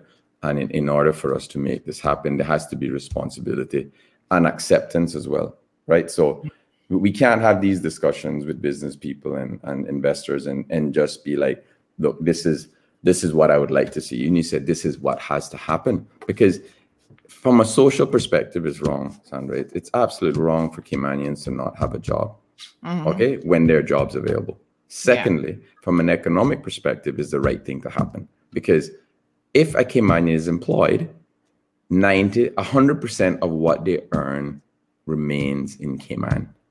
So the multiplier effect and the ability for that money to continue to, we say trickle down or affect other businesses. So they support local businesses, they buy food, they buy cars, they buy petrol, they buy gas, they buy everything locally. When an expatriate gets a work permit, government gets a fee for it, absolutely. But the fee in the tourism industry pales in comparison to the economic benefit of having a Caymanian employed. So maybe 25%, maybe 50% of their wages remain in Cayman. The rest of the 50% then goes back to the country. So we have to, especially in these days, these times, we have to be sensible. And as a government, we now have to think, how do we prevent our people from becoming disenfranchised and becoming disillusioned? And I mean, there are lots of them that are now disillusioned, right? And then when they become disenfranchised, it becomes a social problem. Sandra, I am no sociologist, right? But when you read about when people think, when they see things happening and they don't see the positive things happening to them, it affects everyone's psyche. It affects their mentality, and they have a very gloomy outlook about Cayman. And then that permeates to, it affects investors as well, because an investor comes in and sees, socially Cayman isn't moving forward. Those guys are smart. They've invested in other places. This can only lead to something bad. Let's try to fix the issues, because I think we have very smart people. We have resources available to us. We have a community of people that are truly care for Cayman. So let's work together to make this happen. But Troy, your point is well taken. The time for talking is over. It needs to be done. Miss Darlene says that she has family members who worked in tourism, and as a single mother paid her bills and sent her 3 children to private school. But she says that is no longer the case because wages today are not possible. So the wages, she's arguing, have not kept up with the cost of living. This Bonnie says, I bought a piece of property for $20,500 cash off of my tips back in 1988. Sorry. And that's a perfect example, Sandra, right? I mean, Caymanians do want to work hard, and we've seen instances where Caymanians were. I'm an example of someone that worked hard. Okay, I grew up very humble beginnings in Northwest Point, right? In order for me to go back to school in England, I went to school at night, never had a car. I hitched rides, had to do some courses over. I went to England and I came back and I worked hard. But they're much harder workers in Cayman as well. And yesterday I was with another 63-year-old seaman, right? And his father was a captain, and he traveled. His route was transporting salt from Bahamas to New Orleans. Okay, that was his route. And these guys are still working, and they just want to make an honest living. He's a painter, right? And I think that if these people, and when you speak to them, they don't ask for anything. All they're saying is, like, what we want our opportunities, because Caymanians are very proud people, as you know, right? We don't want handouts. The vast majority of us don't. We just want to work. We want to make an honest living. And what Bonnie just said is amazing. 20,000 in cash from tips. Okay. Yeah. But if that money exists, and I don't know when this happened, Bonnie, but hopefully maybe it was recently. So it's been a while. That's 30 something years ago, right? 33 years ago. The thing is that there are opportunities now, and what we have to look at is that, why do you think people are coming to Cayman? Because there are opportunities, right? But we can't. The playing field has to be level. We can't create an uneven playing field where Caymanians are disadvantaged. That's not going to happen. And when I'm elected, Sandra, that's not going to happen. When we sit down with business, they have to understand that we all play a role. We make Cayman a great place to invest, but we have to make it a great place to also live as well. Okay, for our people. And Neelis has a question for you, Raul. She says, thank you, Sandy. But she says that won't sit well with Raul because he has friends in hotel management. Yes. So what about this comment that you are friends with hotel managers? And so she thinks that maybe you won't be able to separate your friendship with those individuals from the ability to do your job if elected to public office. Right. And I have friends in all the industries, Needless, and I also have friends in the hotel industry as well. And these are discussions that I have with them, and they actually understand and they appreciate that, because they say what made Cayman unique, what made it unique for them to come was the people, right? And they understand that it's unsustainable as well to actually not have those programs in place. And now is a perfect opportunity for them to actually do that, right? But it needs to be, government, I think, needs to somehow step in and say, okay, not every Caymanian it can be employed, but where there is a Caymanian that's capable, that is hardworking, then there's no reason not for that Caymanian not to be employed. It is not. It's a non-negotiable point in my view. It's a non-negotiable point. Well, Sasha says no more permits for front desk receptionists and management. When tourists check into the hotels, they want to see locals, and I'm always surprised.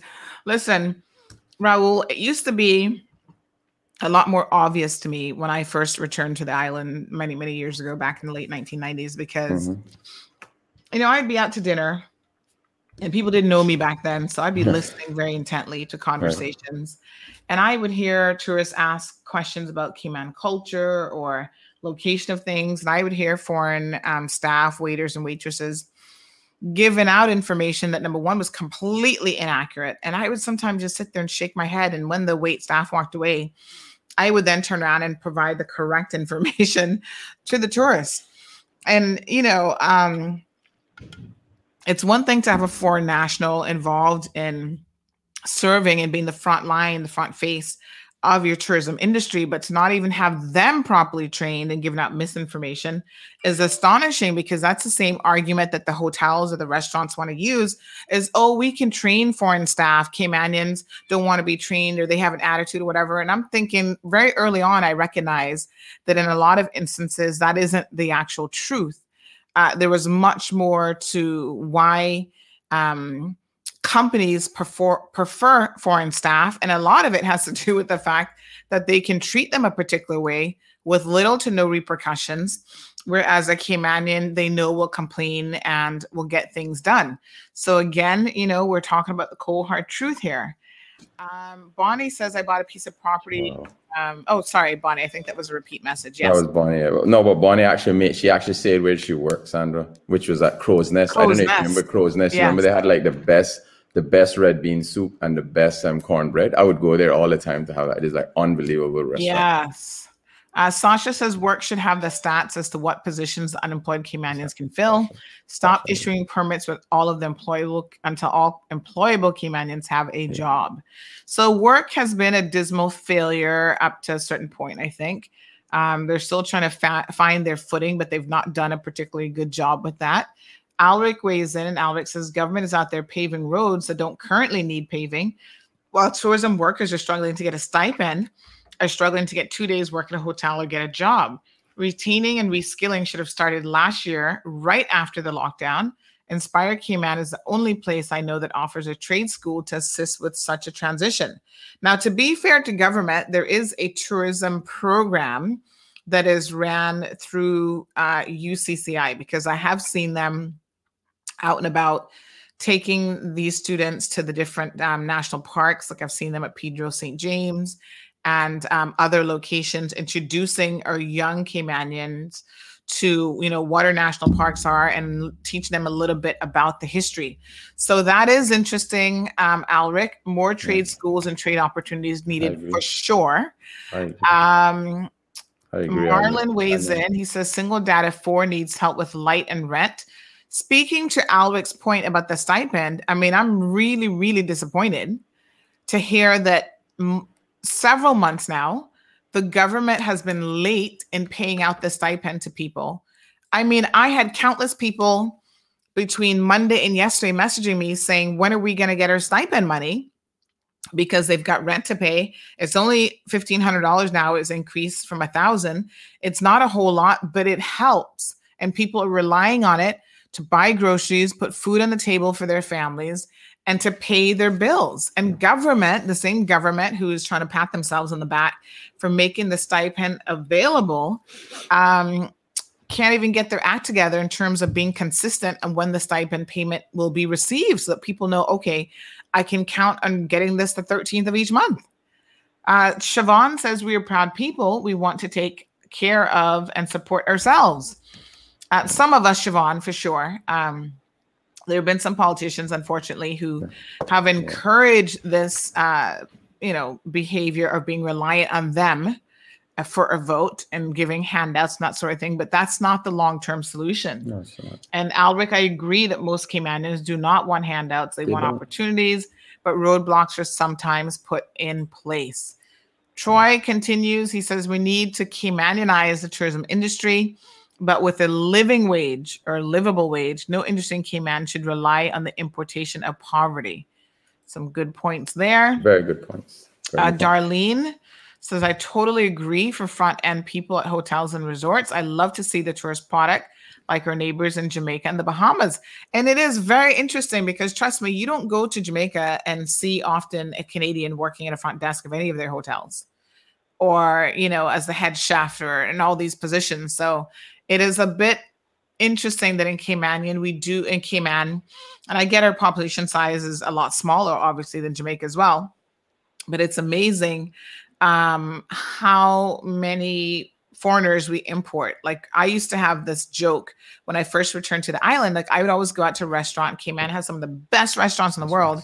And I would say to the wait staff, where are you from? After the first couple months, it occurred to me that 80% of them are all from Canada. So I would then, and it was a joke with my friends, and then I would stop asking and I would say, hey, what part of Canada are you from?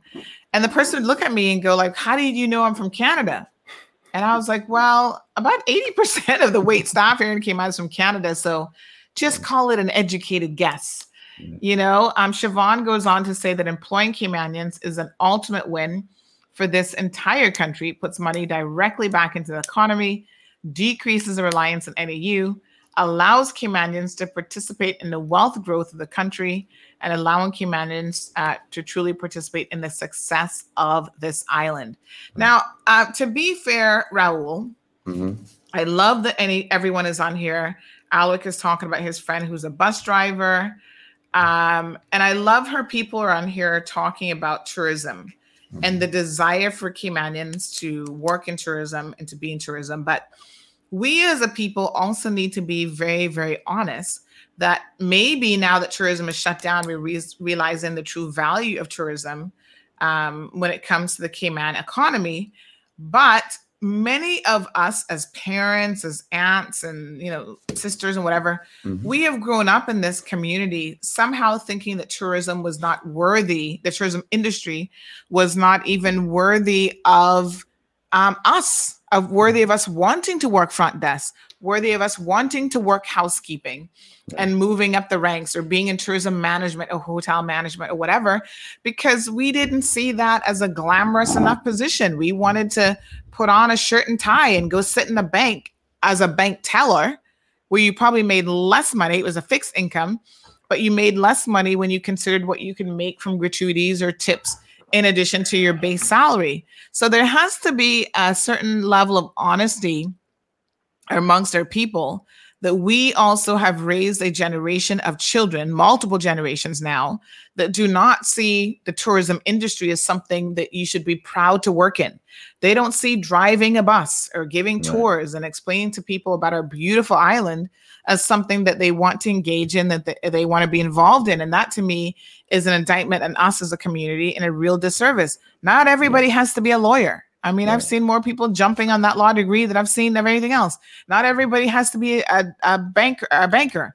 Not everyone has to be a doctor or, in finance or, whatever. So this now is when we talk about the diversification of our economy, where it becomes really important, because tourism accounts for some 90% of our GDP. That's a big chunk. Thankfully, it's no bigger than that, because I think we would really be in a world of trouble. We're going to be in a bit of trouble anyway. But, some economies in the Caribbean, it's like 70, 80% reliance on tourism. Right. Alric says that his friend asked for a change in her bus route because she thought it would help her make more money to assist her family. 9 months later, the Public Transport Board refused her request. And this is just after lockdown, when Caymanian tourism workers need the most help. She doesn't want welfare, but what can she do as she has kids to raise and to provide for? Right. Well, I would like to see, Alric, the reasons for why they refused her request. And I must admit that I really do not know a whole lot about the Public Transport Board and, how these things are approved. But maybe it's one of those things where she needs to challenge the decision if there was no legitimate reason for it. And if there is a need for that, I guess you have to justify a route change. But if it's going to benefit her as well as the people who take that route, then perhaps she needs to consider her options there. I do see Catherine is here as well. This is West Bay Wednesday. So Catherine, we're going to join you in the conversation. I do want you to pull your screen down just a little bit for me, a little bit more. And then Eden says we have world-class tourism accommodations, but not world-class training, world-class restaurants, but no world-class culinary school, world-class venues, but no performance arts academy. And we need training to Caymanize the tour sector. Very, very interesting comments. Very great point. And Sandra, I wanted to touch on to something that you spoke about, glamorizing the tourism industry, right? Or not doing so. I think that as part of the retooling process, we should actually have people who are in the industry and Caymanians. I mean, your participant who spoke about staying at Crow's Nest and working at Crow's Nest and being able to do that. That's an amazing amazing story, but there are others that we can speak to, right? But we need to sit and go into like a PR campaign or education campaign to tell them the importance of it, because you can start off. I mean, take for example me. My first job when I started out working was $75 a week. Okay, during like it was a school summer job, right? I started out doing that. I started out as a technician at Cable Wireless. Okay, I used to, when my first stint at college in England, I came back and my job was to actually literally work with guys on the road, picking up manholes and doing like labor. Basically, I was a technician, so I did the technical aspects, but I worked with laborers, and all the way from Georgetown to East End, I became intimately aware of every coconut tree on the way to East End, because we'd always stop and cut coconuts and drink them on the road. I had the best tan because I had and some of my best friends now, Sandra, are guys that I've met 20 something years ago that still come up to me because they were the ones that actually, worked with me. And so the fact is, you have to start off somewhere, Sandra. And I know it's hard work, dedication, and like I decided at one point, look, engineers no longer run companies. So I went to UCCI and started an economics degree so I could understand finance and understand marketing and understand all the aspects of a commercial entity. And when the industry deregulated, I became the CEO of Singular Wireless, and I became the president of Telecommand, and then most recently the CEO of Digicel. And now I'm an advisor to the board of Digicel. The fact is that we have to start off someplace, and no one told me that this is how the telecoms industry works, because most people thought the guys just fixed lines. No one knew that. But I think we need to sit people down, and the internet is a great learning tool that we could use to help people to understand that hotels are like it's a business. So you have all aspects of the hotel industry. So you have marketing, you have PR, you have HR, you have food and beverage managers. There are managers in throughout that layer. Lots of positions available to us. Yeah. And I think if we don't do that, my wife, who worked in the hotel industry in Jamaica, there was when she said every time people came, they were so impressed that everyone that they met throughout their journey was a Jamaican, right? And I find it incredible that at this point in time, years ago in the 1980s and 70s and maybe early 90s, you would go to a hotel and Kimanian greeted you. Go now to the Marriott. Actually, there's a guy that's working there for the last 25 years, okay, that greet you at the door, right? So he's been there for a very long time. So, I think it can be done. I think if the will and the desire is there, Sandra, and I see, people like Troy, who is very passionate, Eden, Alric, there are others, and I'm sure Catherine as well. We can work and get this resolved. It's not going to be overnight, but if we're going to say it's going to be difficult, then we'll never start. So let's start now and get it in motion. You have people like yourself who understand the issues. You have a great platform to get messages across. Your audience is very young, understands issues, are comfortable with discussing difficult problems. Let's see how we can all work together to create this avenue where people look at the tourism industry or other trades as well. I mean, in my company, we'd love to have more electricians, more plumbers available. So why not set up that? I know Michael has Inspired Cayman has a training program, but we could use and employ more Caymanians. And there are Caymanians. There's one guy that works. He's unbelievable, young Caymanian guy that they're all hard workers. And I agree with what Albert says. Caymanians are proud people. We don't want handouts. What we want are opportunities. And it's incumbent on us to make sure that when elected, we make sure these opportunities happen. Okay, Kathy Ann Wilkes is joining us in the studio. Good morning, Kathy. Good morning. Morning, you Kathy. Look fresh-faced and young today. Enjoying my holiday. Oftentimes, I know as a mom, the struggles of, getting things done, even on public holidays, my dear. But thank you for joining us this morning. Corrine says, I've worked in tourism for over 30 years, Holiday Inn front desk in the Cayman Turtle Center, sorry. Coming August the 3rd will be 23 years working at the Cayman Turtle Center. Congrats to the lovely Corrine. She has been there a very long time. They obviously have some growing pains going on at the moment. We do know that last week, Friday, there was supposed to be a protest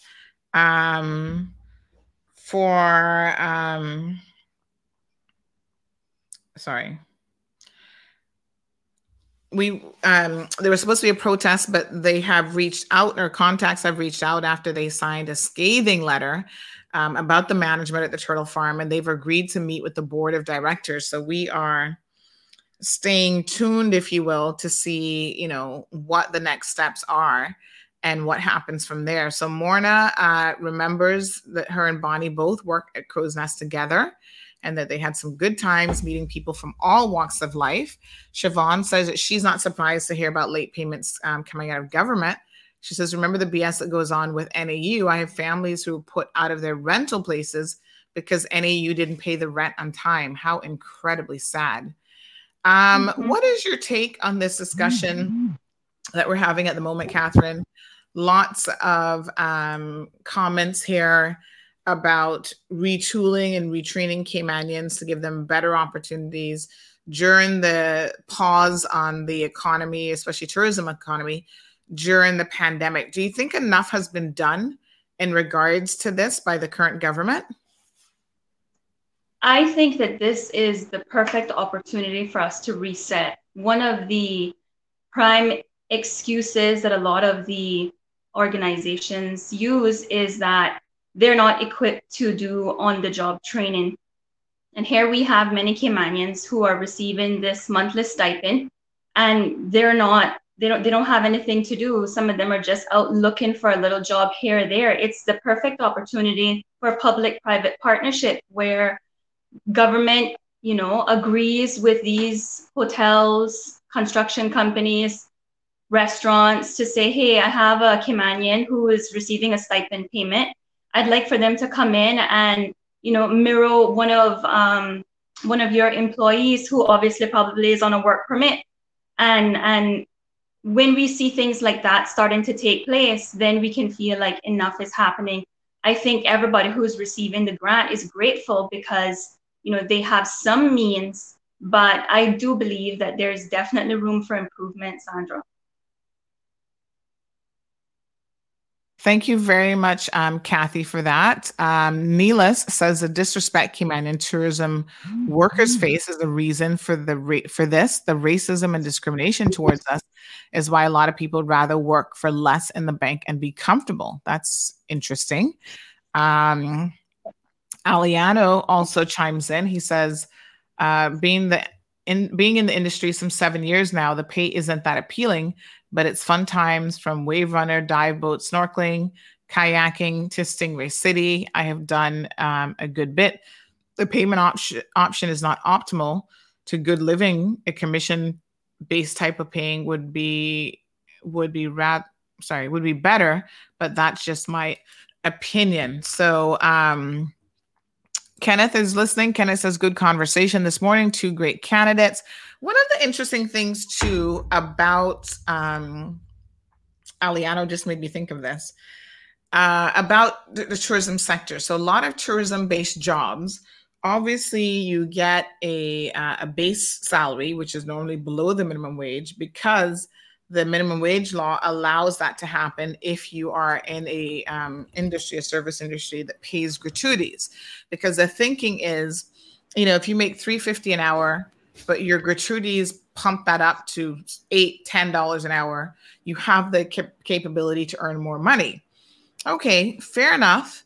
But one of the things that I have heard, and again, I've never really worked in tourism, but it is my understanding that the banks are not too willing to work with people who work in gratuity-based jobs. So when you have to go and apply for a little mortgage to get an apartment or buy a piece of land or whatever, is it just your base salary that they want to consider, or how do they factor in the gratuities? Because then that is something that I've been told that helps to further disenfranchise Caymanians who are trying to get into the world of land ownership and home ownership. And that just doesn't seem fair that you would allow for a gratuities-based system or pay system to exist where technically those individuals are not making the minimum wage, because you're saying at the end of the day, their take home will be significantly higher because of the gratuities that they can and do receive. But then the banks are not compelled to accept the gratuity payments or, you know, in full as part of their salary. What are your thoughts, guys, on that aspect of things? I think that also extends not only to tourism workers who are receiving gratuity payments, but also the water sport operators. I'm a product of that. My father used to operate a boat, and when we lost our house to a fire, and that was 1989 or 90, my dad had a very difficult time securing a mortgage because he was a business owner that relied on boat tours that were seasonal. And so from way back when, that issue has been taking place, and I'm sure that it's still something that we're facing right now. How do we navigate around that? I'm pretty sure that's where we're going to need to see some sort of programs with government, sort of supporting business owners or tourism workers so that they can acquire low income or just easier access to housing. Mm-hmm. Yeah. Raul? I mean, yeah, that's a great, Sandra, I wasn't aware of that. I do think that banks, they need to look at home ownership as building wealth, right? And building the ability for someone to have a future. They're more inclined to give you a loan for a car that immediately depreciates 20% the moment you drive it off of the lot. But they're not willing to give you something that creates equity and that creates wealth for future generations. It's important that banks understand that they play a role in ensuring Caymanians and locals get a piece of the pie, for the want of a better word. So why aren't they? Because the fact is, if someone buys a piece of land and they have to foreclose on it, you actually have something tangible. If they foreclose on, if they stop paying on a car, the car has immediately lost its value. So it doesn't make business sense. It makes business sense to give the person the ability. It's almost like we need to create these systems to allow Caymanians to be successful. And Sandra, it is no longer acceptable for people to say, well, there's the risk profile for anything that you give a loan. That's what banks make money. Banks makes money by hedging and creating risk, right? So the fact is that we have to establish a system whereby they can manage that risk, but not giving personal loan for a home or for a land. It's just not acceptable. And the other thing is that I wanted to touch on, Sandra, is from the tourism perspective, and even just jobs generally. If that it is, we all play a role in this, right? And I think the tourism industry, Alric made a point earlier in terms of it. Yeah, it should have happened from last year. I think he's perfectly correct in that. But we need to know there needs to be some more impetus in it. And the other person made a comment on work in terms of there should be a list, in my view, of all work permit holders, what jobs they're filling, and with the Caymanians that are on the next column, Caymanians that are employed that actually match that job. And there's some training, cross-training that has to happen. But we also have to make sure that our Caymanians show up to work and work hard. The tourism industry is not an easy industry. It's a 24/7 industry. Because when you work in the hotel industry, they're normally late nights, early mornings. But our Caymanian people did it. That's why those condominiums were first built, because our Caymanians staffed them. They were the people that actually managed them. And so it's not that something that we are not accustomed to. I think, as you said, the point is perhaps we need to remarket or re-energize that and show it that it may not be a bank job, but it actually pays better than a bank job.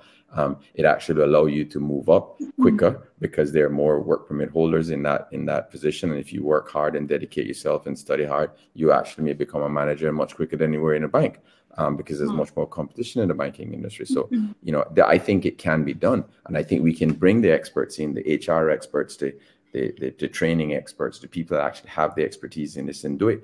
And Eden made a very good point in terms of we're a center of excellence for lots of things. So we're a center of excellence for tourism, culinary. We're also a sector of excellence for directorships. We have a lot of hedge funds and mutual funds here as well. We need to create center of excellences to train our people and also the development industry as well. We're in a boom now. We should encourage everyone that wants to go in the trade to actually be trained and to get a training so that when this happens again in the boom, we don't have to rely on external labor to actually fund that. And the economy will be much better. And I know I wanted to talk about, Sandra, on the Sovereign Wealth Fund, but we may not have the time. But I wanted to just give you some tidbits on why I think the Sovereign Wealth Fund is important, because as we walk around, like I'm sure all the other candidates as well. Sorry. Before you go into that, Raul, I just want to say quickly before you come off topic about the tourism bit, I just want to say that in addition to everything that you're saying, I also feel that we need to find some champions. I'm sure you can agree with me that, like you said, your wife back in Jamaica, she spoke about the service industry being primarily comprised of locals. I see that when I travel to Bahamas and other Caribbean countries. And here I see there was a comment from Siobhan earlier talking about just the same thing, the stigma of Caymanians, being on the front line. And I thought it was, I really didn't believe that it was true until I myself found myself at the front desk at one of the hotels while I was going to law school. And Caymanians would walk in and look at me and say, "What happened? You're here now?" And so this is a perfect time again, COVID, the pandemic, for us to really reset the way that we view that industry. And we need to find some champions to get on the front line and show that, nothing is wrong with working at a front desk or serving, drinks at a bar, or, as long as you're making an honest living and you're providing a Cayman product, it's good. But we need to move past this looking down on each other mindset. And until we do that, no matter how many public-private partnerships, no matter how many stipends are offered, we're still going to be the ones sitting back looking at the foreign nationals that are enjoying the benefits of our country. That's really just what I wanted to touch on, is sometimes we are our own enemy, and we need to see it for what it is, and we need to change it. I agree. Yeah. I agree. So some good comments coming in. Thank you, Ruth Anna. Ruth Anna mentioned the same thing. What they say? Brilliant minds think on the same wavelength. But she was saying the same thing about banks and gratuities and tips not being considered by them. Betty Ann says, true words, Raul. We have to work together for a better Cayman. Eden makes a good point. He says, Siobhan, we've made some sort of unspoken pact 2 generations ago that Caymanians shouldn't get their hands dirty or serve at all. So no tourism, no restaurants, no plumbing, no mechanics, no farming, no fishing, which is astonishing because those are the things that our forefathers really perfected and helped to build this Cayman economy. But I guess as the new economy of financial services and banking kind of took over, somehow we sent our children the message that those were the lucrative jobs and the only jobs that one should aspire to. Eddie Thompson, thank you so much, Eddie, for joining in. Says banks will not offer or provide a mortgage to someone working for minimum wage plus gratuities, and that's such a shame. So again, I think that as we look at solutions here, we need to look at the holistic problems and look for solutions in that regard as well. So these banks need to be reeled in, and the banks have a lot of power because, trust me, they ultimately decide whether someone will obtain a mortgage or not. And no politician or policy has ever been able to dictate to them how they run and how they operate their business. And not that I'm one for trying to control private sector, but I do think that sometimes there are protections by way of consumer protection legislation and consumer protection initiatives that have got to be implemented and to be put in place. So we're one of the few places in the world, especially in this region, that has no real, consumer protection. We have price gouging legislation that is there, but has never been triggered or never been enacted, even during the pandemic of COVID, which I find to be quite astonishing. So Miss Sue and Sasha are still weighing in. Good morning, Miss Ronika. She's present. Marshall says that he doesn't think the government is interested in seeing Caymanians hired in hotels or restaurants, as it would be a loss in work permit fees. Kathy Ann? No, I was just saying that we do have consumer protection legislation. It's in draft form, but it's just finding a government that has the political will to implement it, because consumer protection protects us, the people, and it might not necessarily be favored by the businesses. But I mean, perfect example is last week, my husband went to the supermarket. He got a container of soap washing, laundry detergent. And it was $20 more than it was in he left that store and went to another store, and it was $20 cheaper. Fortunately, he was able to go back and the store gave him a refund, but by law, they're not obligated to do that, so we definitely need to implement the consumer protection legislation that's in draft form for sure. Yeah, I agree. And we could also establish a consumer protection commission as well, right? And the fact is that this can be done, Sandra. We're in 2021. Consumer protection agency exists in every modern country, right? And the fact is that it can be done, and it doesn't take a lot. What I don't want to see is increase in cost, right? We need to use the existing agencies so that can actually handle this. So use the resources of the economic and statistics units to create and look at what's driving the cost of living. Use the ombudsman's job to position to actually look at consumer protection complaints and those types of things, because what we do is we create another agency, then creates another layer of bureaucracy. I think that we can actually make this work, and but we have to look at it as everyone has said, in a transparent and a candid manner, and don't sit behind, well, if we do this, then this is going to happen. I think that in most modern countries, consumer protection agencies are critical because it makes everybody operate within the guidelines of the law and the regulations. Sharon makes an interesting point about letting Caymanians into the police and prison department. Pretty sure some of our tourism workers could do that. Now, government themselves certainly have a lot to answer for in terms of why the civil service, I think they do say that they hire the most Caymanians, but a lot of times it's low-level jobs, and even low-level jobs, sometimes Caymanians have a hard time competing for within the civil service. So Sharon makes a wonderful point. One of those such agencies that I'm shocked at, that has almost every single employee is a Jamaican worker, is the Boys and Girls Home. Of all entities, the Boys and Girls Home, where you should be trying to have, and I've had residents and former residents of that institution say there's only like 1 or 2 Caymanians there. Everybody else is a foreign worker. And they get the feeling that these foreign workers don't really care that much about them. They're not invested in seeing them do well. They're just there because it's a job. And trust me, I sat through an entire trial where 2 men were on trial for the death of a young man who drowned in the care of the boys' home.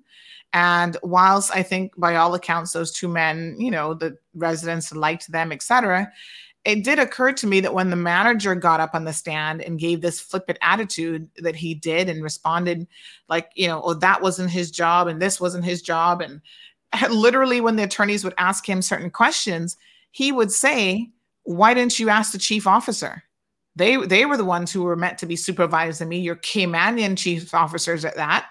And they weren't supervising me because he was so good as an American at finagling his way into the back pocket of the board and the board chairman, going to church with him and all this kind of stuff to make friends, that there was no proper oversight of that particular managing director, CEO, whatever his official title was, of the Cays Foundation. And then when a young Caymanian life is lost as a result of poor policies being in place, no one has been held to account. No one has, to this day, been held to account for that young man's death. And I have Caymanian residents saying to me, these workers here, this is just a job to them. They don't really care about us. They show no interest in, we want to develop these young people into productive citizens and give them a fighting chance, because ultimately we have to remain and work with them and live with them in this community. So Sharon, point well taken. Why is government not showing more of an interest in hiring their own people for so many jobs across private sector? Catherine, you are certainly a former civil servant to some extent. I think you were briefly with was it the Law Reform Commission? The Legal Affairs, yes. Yes. What's your take then on that comment from Sharon?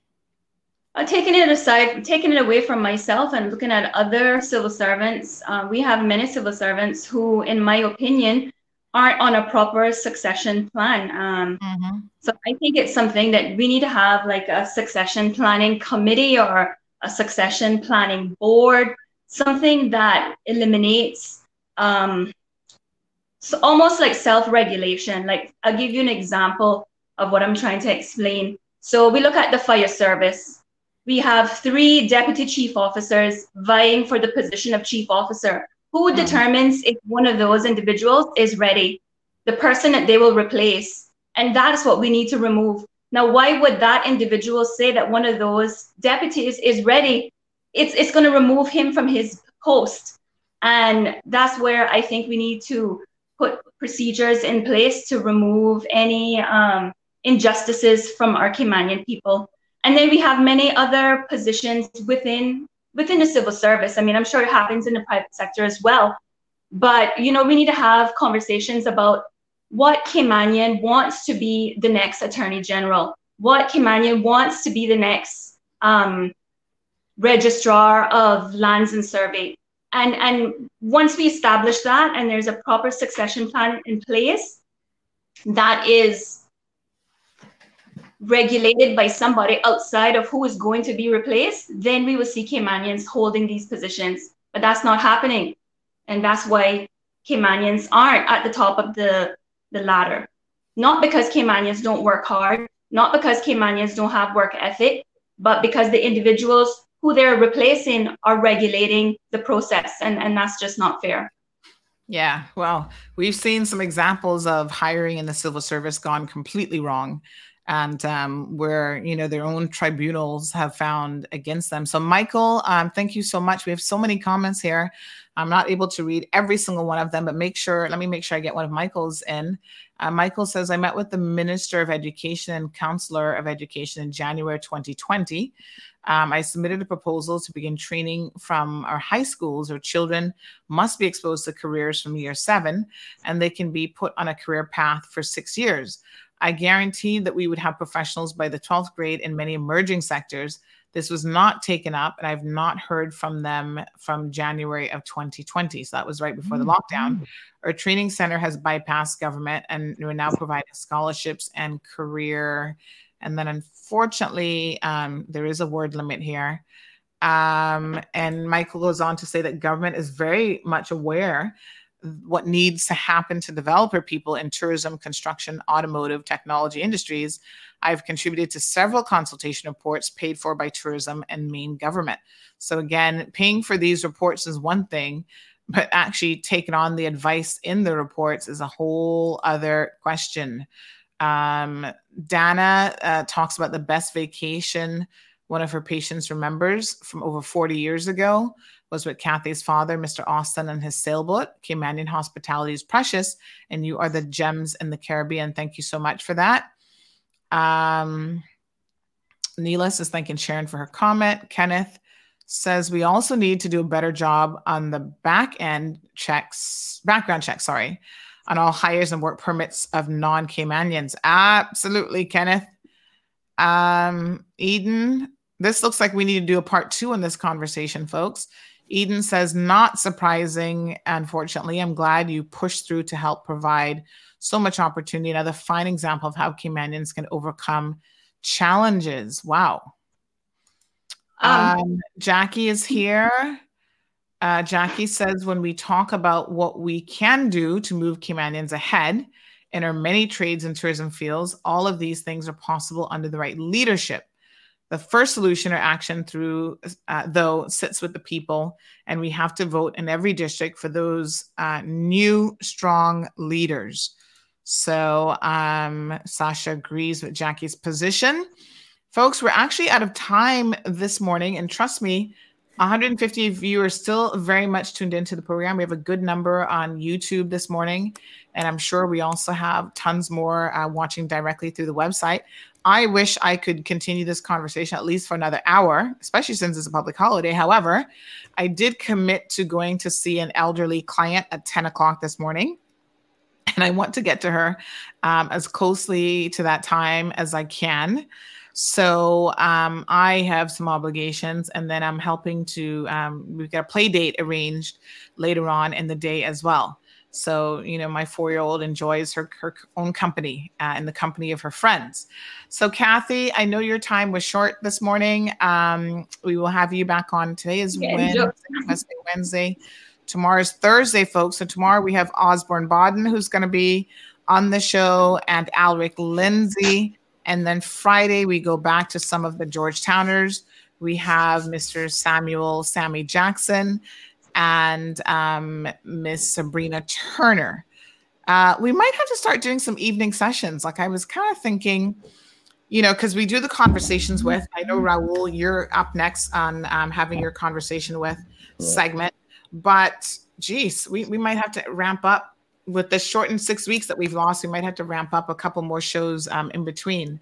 So Raul and Catherine, aka Kathy Ann, thank you guys so much for joining us this morning. Thanks to everyone who logged in. We had over 200 and something people at one point, but my poor computer, I need to speak to the IT manager around here, which happens to be my husband. And I've been trying to say to him that I need an upgrade. Now he's been thinking I just want an upgrade for the sake of an upgrade. You know how these IT people are. And in fact, give him a raise. Appears to be necessary because twice in the past week and a half, I've noticed that I just get this blue screen that says, oops, something has happened and your computer needs to restart. And then it doesn't even give me an option to say, no, you can't restart right now. I'm in the middle of a show. It just goes bloop and it restarts. And that happened again this morning. So folks, I'm going to have to twist his arm a little bit to help me pick a solution in terms of a PC upgrade, something with probably a better graphics card. But anyway, Raul, thank you. Thank you, Sandra. Thank you, everyone. And I'm sure we'll be back again soon. So, Kathy, have a good day. Everyone else, have a fantastic day and enjoy your holiday. Now, for some reason, Kathy looks like she's frozen as well. She better talk to her IT manager over in that end. Yeah, okay. Kathy says she might just be internet because sometimes the internet struggles. But Flo has hooked us up here with the best available internet that we get in this area in any event, because the upload speeds depend, that determines how people see you for these types of programs. So yes, Linda, the blue screen of death is exactly what that is. I've not seen it in a very long time because, Windows OS tends to be a lot more stable, but I'm concerned now that I've seen it twice in the last couple of weeks. That means that something is not quite right with the computer system. I'm taxing it a little bit too much. Alwick wishes everyone a happy Ash Wednesday. Normally, this would be the day, folks, that we would be going to the agriculture show, and a lot of you would be purchasing plants and having some nice Caymanian meals for the day. That's not happening. Now, I need to call Miss Alrita in town to see what's on her menu today, because you guys know Miss Alrita. She's a Georgetowner right up the street from Wells, actually, and she cooks some of the most amazing food ever. And I'm hoping she's got lobster on the menu today, but I need to check her and see what I can get some home cooking from Miss Alrita's kitchen. But Kathy, as usual, thank you so much for coming on the program and sharing some very insightful positions that you have. Both you and Raul are running in the district of West Bay. Kathy is West Bay Central against Captain Eugene. And from all appearances and the talk on the street is that Kathy is doing a really good job reaching out to her constituents. And we've already predicted some winners because the Guti went by this morning. So Raul is in West Bay South, some new developments. If you joined the program late today, go back to the beginning of the program because I broke it down in significant detail in terms of what is happening with Tara Rivers, because the talk on the Mall Road is Tara is not going to be running again for elected office. She's retiring from politics. So shout out to Alric. Alric says West Bay has some good candidates, and Catherine and Raul. And Marshall says, don't twist his arm too much. He might need that to fix something else another time. So Marshall reminding me not to twist my husband's arm too much. Betty, thank you so much for your comments. And Catherine, you got a prediction here from Kenneth Bryan, and he says Kathy is a winner. Woohoo! Well, Eric Guti has spoken, folks. So we will be back tomorrow morning at 7:30. Like I said, tomorrow we have Mr. Osborne, Ozzy Bodden, who's going to be joining us. and Alric Lindsay is up as well. So the two of them will be here in the program. Folks, have a fantastic day. It's actually a really, really beautiful day outside today. Like I said, I'm going to jettison off to an older lady. I really have a soft spot in my heart for my older clients because they need a little bit extra time and a little bit extra love, but I have all the patience in the world for them. Trust me. I have one new client who is he's new, but he is pretty much bedridden. His faculties are fine. His brain is fine, but he had an accident. He had a fall. So he is at the moment in a day bed pretty much all the time. He has to be in bed. And so when he calls me, I make sure that I answer the phone. And sometimes I have to do remote sessions with him to get him sorted out. But yeah, our elderly is such an important part of the fiber of who we are as Caymanians. And we need to have that discussion about ensuring that we are taking care of them because that is our obligation. So Neela says, coming from you, that is something to note. Tony Coe, hey, Tony, what's up? I hardly see Tony here. He says, great candidates, and I support both, especially his cousin Raul. Yeah, hi, Tony. So, yes. So we're going to talk a little bit about when we drew conversations with the Coe side of Raul's family and who they are and all that good stuff. So Rachel says, yes, Kathy Ann has got West Bay Central. What? Big time predictions. You're most welcome. Betty Ebanks, Miss Sue says yes, and the young culinary students from UCCI are still in their cooking competition as my grandson is coaching them. Sorry. Good luck to them all. Oh, so they're still doing the competition. Well, why didn't anybody invite me? I mean, if you're going to have a culinary competition, folks, I need to be there because I'm like the food connoisseur, right? I need to be sampling all of these dishes and more importantly, giving these young chefs a lot of exposure. We have some really amazing, talented young people in the field of the culinary arts. And it is an art form, trust me. As Chef Remy always said to me when I would attend his cooking classes, you eat with your eyes first, and then your other senses and your taste buds tend to be one of the last things that actually get to engage in the eating process. Your eyes, your sense of smell, it's just such an amazing experience. Yeah. On that note, folks, Sandra, wait, don't go yet. Okay. I forgot to make a very, very special announcement. Today, my parents are celebrating their 42nd wedding anniversary. And I just wanted to, I haven't spoken to my mom or my dad yet for the morning, but I see that my mom is watching and many of her, their friends. So I just want to say how happy I am that they're my parents and to wish them many more happy, healthy years together. Oh, great. Wonderful. 42 years, yes? So happy anniversary to Kathy's parents. 42 years is a lifetime together, and may you have at least another 42 together. Raul, you had some comments as well. Yeah, no, I just wanted, you made some very good comments at the end, Sandra, like taking care of our elderly. I think it's important for any country to take care of the young and the elderly, because those are the times that people are most vulnerable. And I think we need to develop strategies to make sure that happens. And that's what I just wanted to say. But thank you very much for this opportunity. Look forward to having another amazing discussion again on this very, very same topic, because I think it works. It warrants more discussion and more candid discussions as well on it, because it's not going to go away. Okay, beautiful. Yep. All right, thank you guys again. Tony says, I'm ready to help campaign and blow horn to excite people for his district. All right, folks, let's get on it. Tony, have a good day. But I also wanted to say, remember I told you I have a sweet tooth. So if the culinary arts wants a really good judge for desserts, I am that person. Okay. But you can't. When does Lent start though? Well, I'm giving up sugar in my coffee, but I wouldn't, like a good cake, I'll never give up a good piece of cake. Oh my goodness. All right. So but they'll have to twist my arm. But I would, after Lent, I'll be the perfect candidate. All right. Have a good day, everyone. Bye-bye. Hi. All right, Okay, folks. So bye to Kathy, bye to Raul. Thank them both for joining us this morning. Folks, thank you all for tuning in. Thank you, Kenneth, for your kind words. He says, thank you, CMR, for these shows. Really gives people a chance to see great candidates. Chantel, you have a beautiful day. And of course, Miss Anne, her grandson, Jamal, went to Johnson Wales University in Miami, and he is in the culinary arts also. So thank you guys all this morning for tuning in. Great show. We have some wonderful shows here, I got to tell you, all the time. If you missed it, you can always go back. Please do not forget that you can go back on social media. We're back on YouTube. Don't know for how long, but we'll try to stick with YouTube's policies. But they block for the most unusual things. And we're also on Facebook. We're on the website, and we're looking at alternative options to make sure that you can live stream anytime that you want. So, folks, have a good one.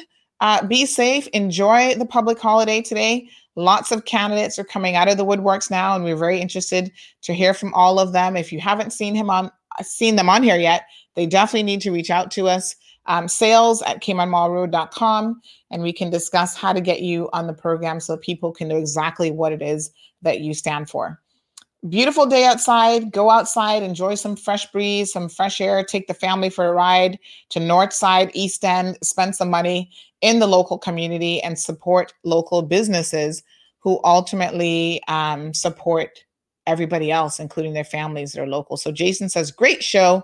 Very good people. All the best, Kathy and Raul. Folks, that's all she wrote. I'm out for now. Thank you for tuning in to another edition of The Cold Hard Truth. Make sure to check Facebook for showtimes and more information and the latest news at CaymanMarlRoad.com. Subscribe to our IG and Facebook pages to get the latest happenings.